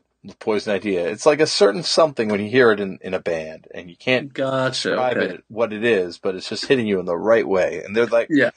they're that band. A lot of those Japanese Burning Spirit bands or those have that same kind of quality to them. Yeah, I get what you mean. Yeah. And then you pick up random records like the Beef People 7-inch for some reason. That does. Or maybe it's not called the Beef People. Let me check out the name. So that is your speed, is what you're saying. That's my speed. That's your most dear stylistically, I guess. Yeah. Like yours is screamy 90s hardcore. I'm trying to think of what you don't like the most. Yeah.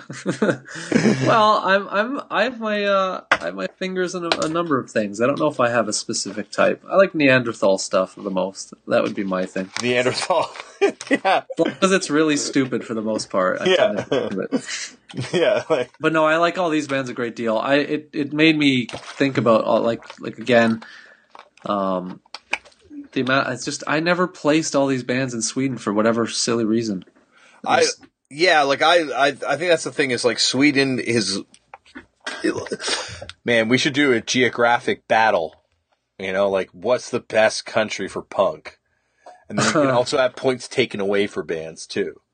But like what, because like it's like Sweden. There's so much incredible stuff, obviously, that comes out, but like a lot of records that like change, like, and I mentioned this in the episode, but fought from underneath and kind of like made an impact in North America. And this is from outside of North America. And it's really hard for bands to do that. Yeah, I thought that point you made in the interview was very good, actually. The idea of that. Because I think did you frame it like they're maybe the most non-U.S. country to pull that off or something? I would say, yeah, like, because I can't, in punk, definitely, in that period of punk. Well, I think what's interesting is, specifically, there's a lot of bases covered in that their early wave sort of bands are excellent, and then they also get the late bands that end up either becoming big or just very influential in certain regards, where it's very all-encompassing. Like you have people who, like, obviously we've discussed things like Refused or stuff like that. People are obviously familiar with that. Well, I'd say he mentions the big four, right? Which he says were 59 Times the Pain, or they say 59 Times the Pain, Satanic Surfers, them, and No Fun at All. Yeah, and 59 Times the Pain could tour and sell out venues in North America. At a point, like maybe not as big as Millencolin, and obviously Refused, I guess, would be the biggest, and then Satanic Surfers, I guess, just below Millencolin if you're going to rank them. Yeah. But then also, like, you think about Christopher Ashram and the impact he had on Dallas Green in Canada. Yeah, that's true. Like, you would know better, but that's a big influence on that early Dallas stuff. Well, it's funny even, and there's, I think, because, am I wrong? Aren't the Hives from Sweden too? Yeah, of course. They were on fucking Burning Heart as well. No, I know, but I always forget, like, who's from where. From my brain, I wanted to say they were from Norway as well. No, they're Sweden, definitely. Yeah, no, it's, and they were on Burning Heart as well. Like, that's, like, Japan in punk, obviously you have tons of Japanese hardcore, but like it hits, and it's still incredible music. And this is not to say these countries or other countries don't produce as good music as other countries, but just stuff that cuts through. Like England, Snuff, maybe Leatherface, but like even Leatherface at that time, nowhere near the impact of like a Refused or of the Hives or Millencolin. Yeah, you're spot on. I never thought about how strong Sweden was in that regard until sort of this interview, for whatever bizarre reason. I hadn't thought about it, period. But it's an excellent point, because it's, again, a lot of heavy hitters are in there. Yeah, and I guess he also kind of refers, like he's like, well, we started singing in English. And I wonder how much of that is a factor in bands. But there's like a lot of other countries people sing in English. In England, obviously. I would hope, yeah. Well, England, there's no excuse for the lack of impact they had in North America at that time. True, good point. But arguably, I mean, Leatherface, you could argue, had massive influence on some hot water music. So therefore, there's another one, right? But Leatherface, I think, is like one of those bands we were talking about earlier. Yeah, like, but I still think like I would say, okay, Leatherface, maybe like, that trumps 59 Times the Pain, or maybe even Satanic Surfers as far as like influence and stuff like that. But like the Hives. Yeah, if you're talking about like commercial breakthrough, whatever, yeah, like, I mean, Sweden's. But like how many bands were just influenced to be garage after the Hives blew up? Oh, exactly, yeah. Totally. That's another band that found their sound way later. Like they had ska songs in the beginning, kind of. Good point. Yeah, you're right. Their later records are much better, in my opinion. But I don't know if my opinion. I like those early ones a lot. But I don't like. I just think like for me, their sound, their starting point to most people, not just because it was a big record, was that Vidi Vidi Vicious. Oh yeah, absolutely, that was. And so that's like what people think of. Like that's the signature of that group now going forward, right? Not the ones before. Mm-hmm, mm-hmm. But yeah, Burning Heart. That's like God, not tonight. Fuck, tonight's the night we should do it. But that discography would be an interesting one to kind of go through. Yeah, there's a lot of stuff. I think one thing I want to make a note of though.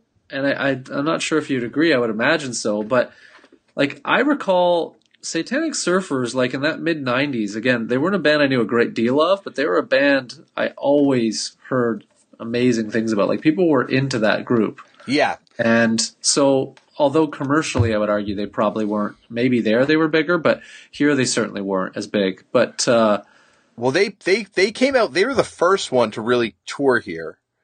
They did the first Snow Jam. And it wasn't as successful as later Snow Jams would become. And I think they were also hindered by not being on a big North American label until later. Yeah, that could be. But I just remember like reading reviews even at the time of that group, and it being like they were getting hyped like on the sort of on a smaller scale. But they were definitely so it sort of speaks again to this idea like some of the non-juggernaut commercial bands were definitely getting that attention too, like in the mid-'90s. Like this band, for like whatever you want to say, that Epifat sort of thing was getting major like hype in that era. I vividly remember it. Yeah, I think the thing with Satanic Surfers was it came out later. Like you didn't really like. They came out earlier. And they didn't have that like big North American label. Like Hero of Our Time wasn't released in North America. And also the other thing about Satanic Surfers is like they were a hardcore band. Like Rodrigo, the drummer, who was the singer and the drummer, also did Intensity. He had another crust band. I can't remember his crust band. But he's been in a bunch of different stuff over the years. Like a total hardcore kid. And they like left. They like left Burning Heart Records when it started blowing up and signed. Oh, they were on Theologian in North America.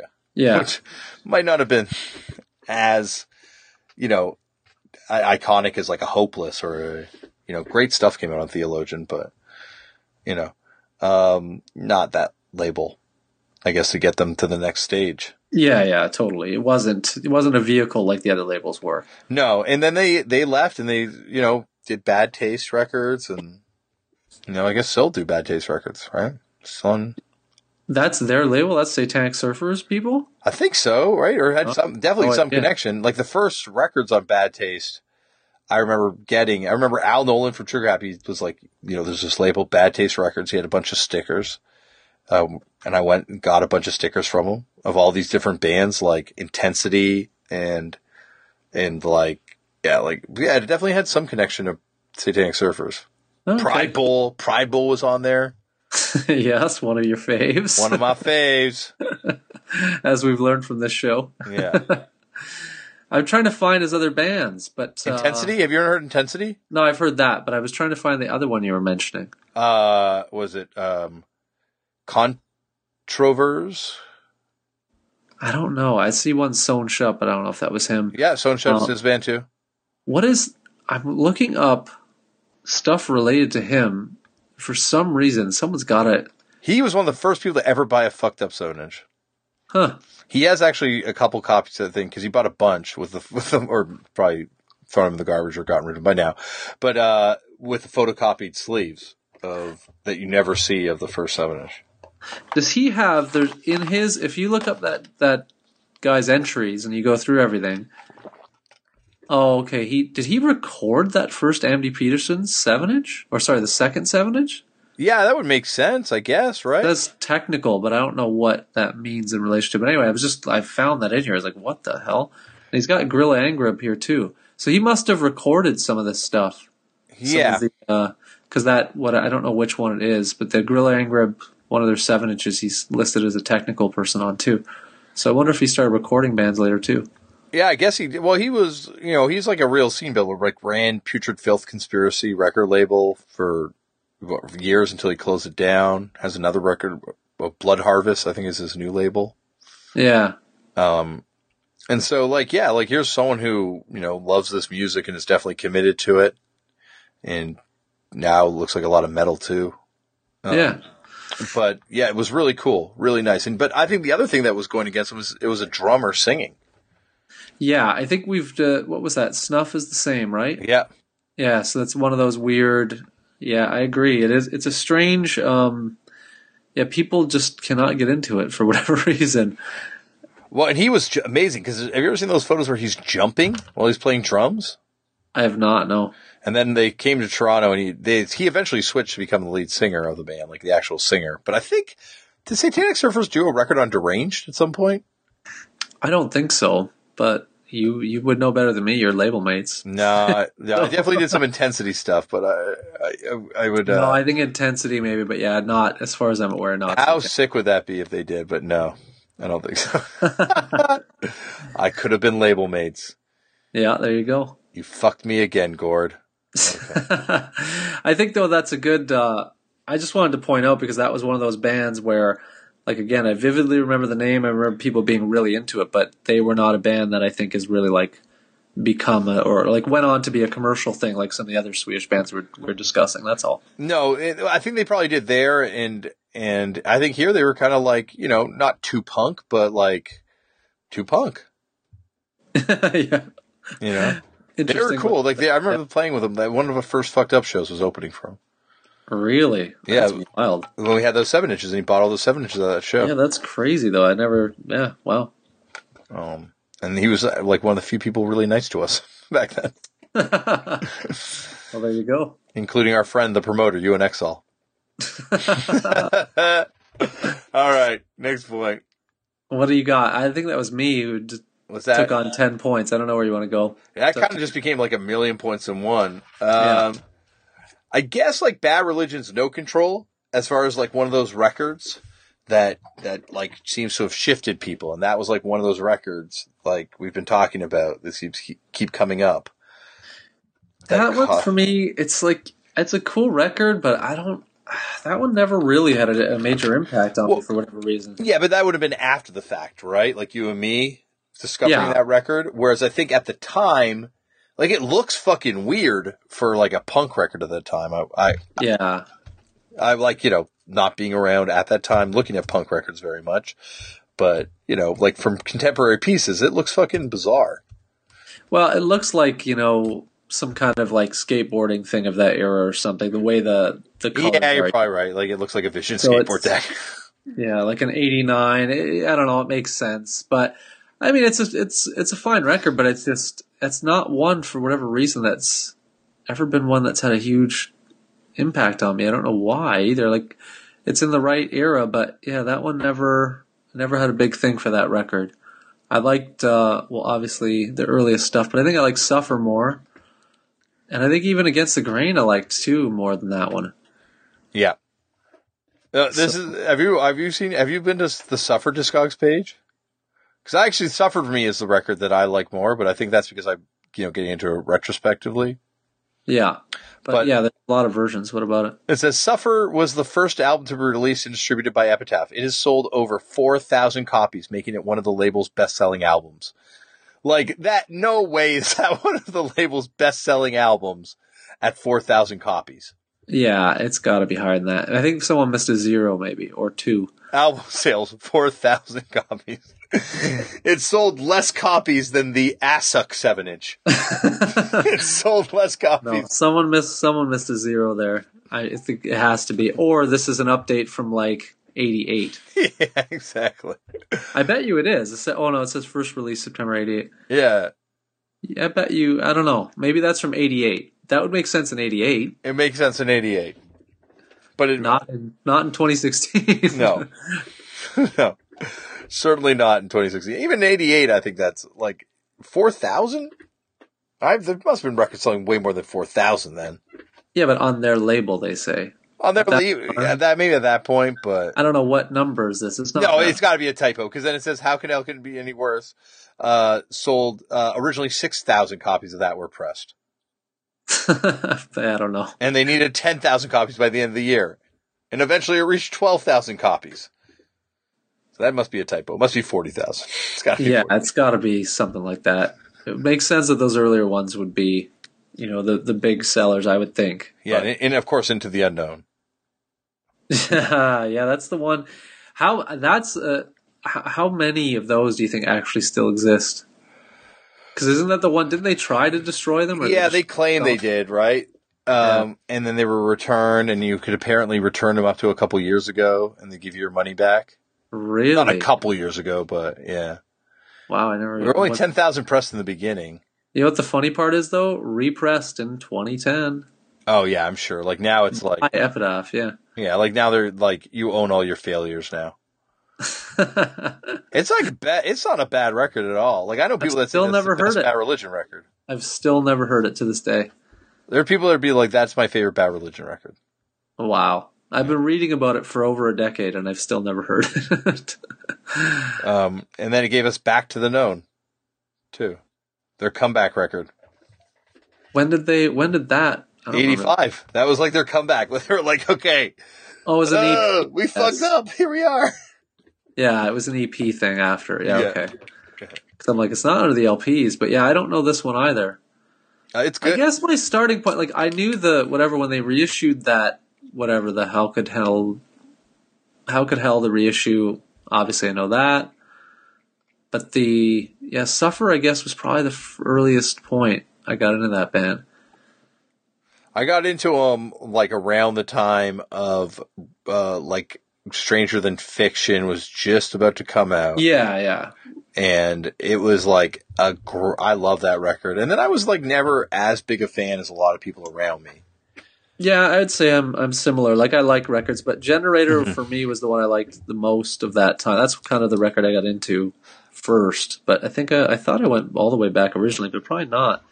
Yeah, and just going back to our previous discussion, I think Bad Religion doing White Christmas off this Christmas record might also now be in a three-way dance with the Alkaline Trio covering Holocaust. And they did a whole Christmas record, Bad Religion. What you're discussing, though, is there's two things that actually exist and then one massive hypothetical. well, okay, yeah, that's true. Two things that actually exist. But one massive hypothetical that I'm going to try and make a reality, whatever it takes. Yeah, just to bum out everybody in the world. For yes. Someone let me make a movie just so I can score it and make that part of the soundtrack. All right. But this Christmas song record, like, how can Bad Religion have a record of Christmas songs? Yeah, it's weird. Oh, yeah, I never thought of that. It should be like all not. Like, hark the herald angels sing. Not. Oh, come all ye faithful. Not. Oh, come, Emmanuel. Not. When did they, what year did they do that? 2013. Oh, okay. That makes complete sense. Yeah, it makes sense. Like, it from like but like, I mean, just like, isn't it the antithesis of Christmas?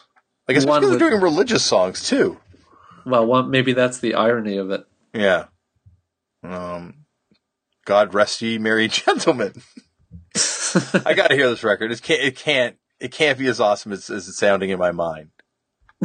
I'm sure you'll be able to find it on one of your streaming services if you try hard enough. I think I will. I think I'm going to be listening to this later on. No, I'm not going to listen to this tonight.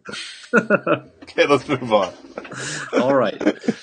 What else? So you brought up the Bad Religion, No Control. I will go on. God, what do we want to talk about here? Oh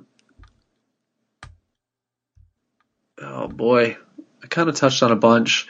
I guess though, Well, it's mentioned in the thing, but I just want to say I love that first Mob 47 7-inch. Oh God, yeah. And also Protest Banked, that other 7-inch. Yeah. That we brought up that's connected. It's Pear and the people from Mob 47. And apparently they met at a Metallica show or something. There's like some crazy story about how they all met.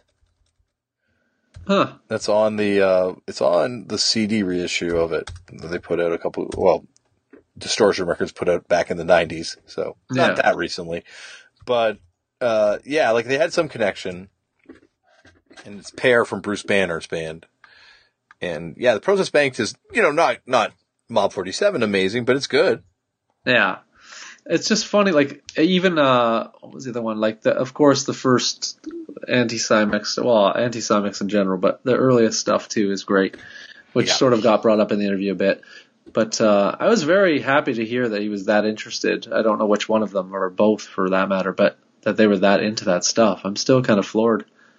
Oh, yeah. Like, well, that's the thing is, that's, like, I guess the national music almost, right? Like for punk, right? Like, all that stuff would have been, like, what you'd be listening to at the time. Yeah, I guess, but it just seems like here, I don't know what the equivalent would be, you know what I mean? I guess, like, you just don't, for me, it would be like, you don't hear people, I don't know, maybe I'm generalizing, maybe in 2016 things are different, but I wouldn't assume that most of the sort of the, quote unquote pop punk bands would be talking about how like great Unruled is or something. Yeah. Well, but like, that's why they're like a cut above a lot of the pop punk bands. But yeah. I'm not trying to, absolutely no disrespect to their group or whatever. I'm actually amazed. It's not something I expected based on what I'm familiar with of their music and the scene that band came out of. It makes sense that they were in earlier stuff though that liked all this kind of stuff, but I don't know. They're like Millencolin's always been one of my favorite bands, and I think it's like because that somehow comes through to me. Like even though sonically, very different than Mob 47 and stuff like that, but like it's informed by it in some way. Yeah, no, I think actually the point we should talk about, which I don't know how we've avoided up till this point, but the weird like mention of Afghan Wigs being a huge influence. Yeah, but that makes sense, right? For where they would go, like trying to be more melodic, writing more kind of like, a more structured song than anything on Raped Ass. Yes, as far as a classic structure, I should say. But I just think like it's such a strange, specific band to be like one of your major influences. But I think it's like, they said a lot of bands were coming through, but it probably weren't as many coming through, like North American bands, right? Yeah, I suppose. NoFX didn't come through till they played with them. Yeah, that's crazy. And like Bad Religion, I don't know if Green Day went there on those early tours, like before blowing up type thing, which would have been kind of after they were going. Yeah.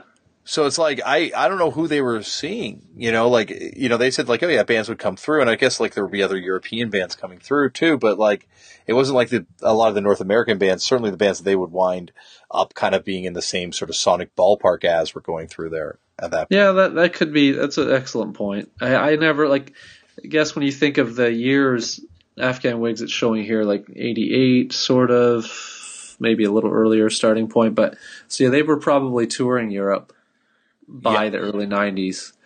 But I just think it's two bands I would have never put together in my brain at all. Yeah, no, I can see that. I can definitely. But that's the thing about this show. Hopefully we put together bands that you never put together in your brain. There you go. I don't know. I think it's a cool mention though. I think Afghan Wigs are an interesting group, but I would have not thought of them as a major influence on Millencolin for sure. Yeah, no, I think, Afghan Wigs are an incredible group, and also a band with a weird kind of punk connection too. What's the punk connection? You have a member connection, or you just mean like the sub pop? It's always like kind of like adjacent, but no, they did like an earlier record. What label put up that early record now? Fuck. Ultra Suede is the first LP, if that's the one you're talking about. Yeah, and it's like on like a self-release thing or something, or there's like... They did a self-release one too, yeah. So the first two are kind of like pretty... But yeah, this first Ultra Suede, it's 001, so it might have been their own thing as well. Yeah, that's their self-release thing for that Ultra Suede record. Okay. That's a big money record, $300. Well, there you go. I haven't heard that one. I'm only familiar with the kind of the later Sub Pop stuff. Yeah, I've never heard that record either. It looks cool as hell. Yep. Yeah, and they self-released their cassette too and stuff, but I thought they had some, I guess that's it, like connection to like someone was in some other old band or something. Well, from Cincinnati. The thing, yeah, exactly. They're from Cincinnati, so that would be an interesting like connection. Well, if there was one. Who knows? There probably is something that I don't know. You know who would know? Dave Martin. You would, yes. Please email us if you know. Sending out the bat signal, Dave. All right. That was my point, was Afghan Wigs. You go on something. Okay. I'm going to go on... Sorry, I'm now lost in the Afghan Wigs Discogs page. Yep. Okay. I guess for me, the next point I would go to is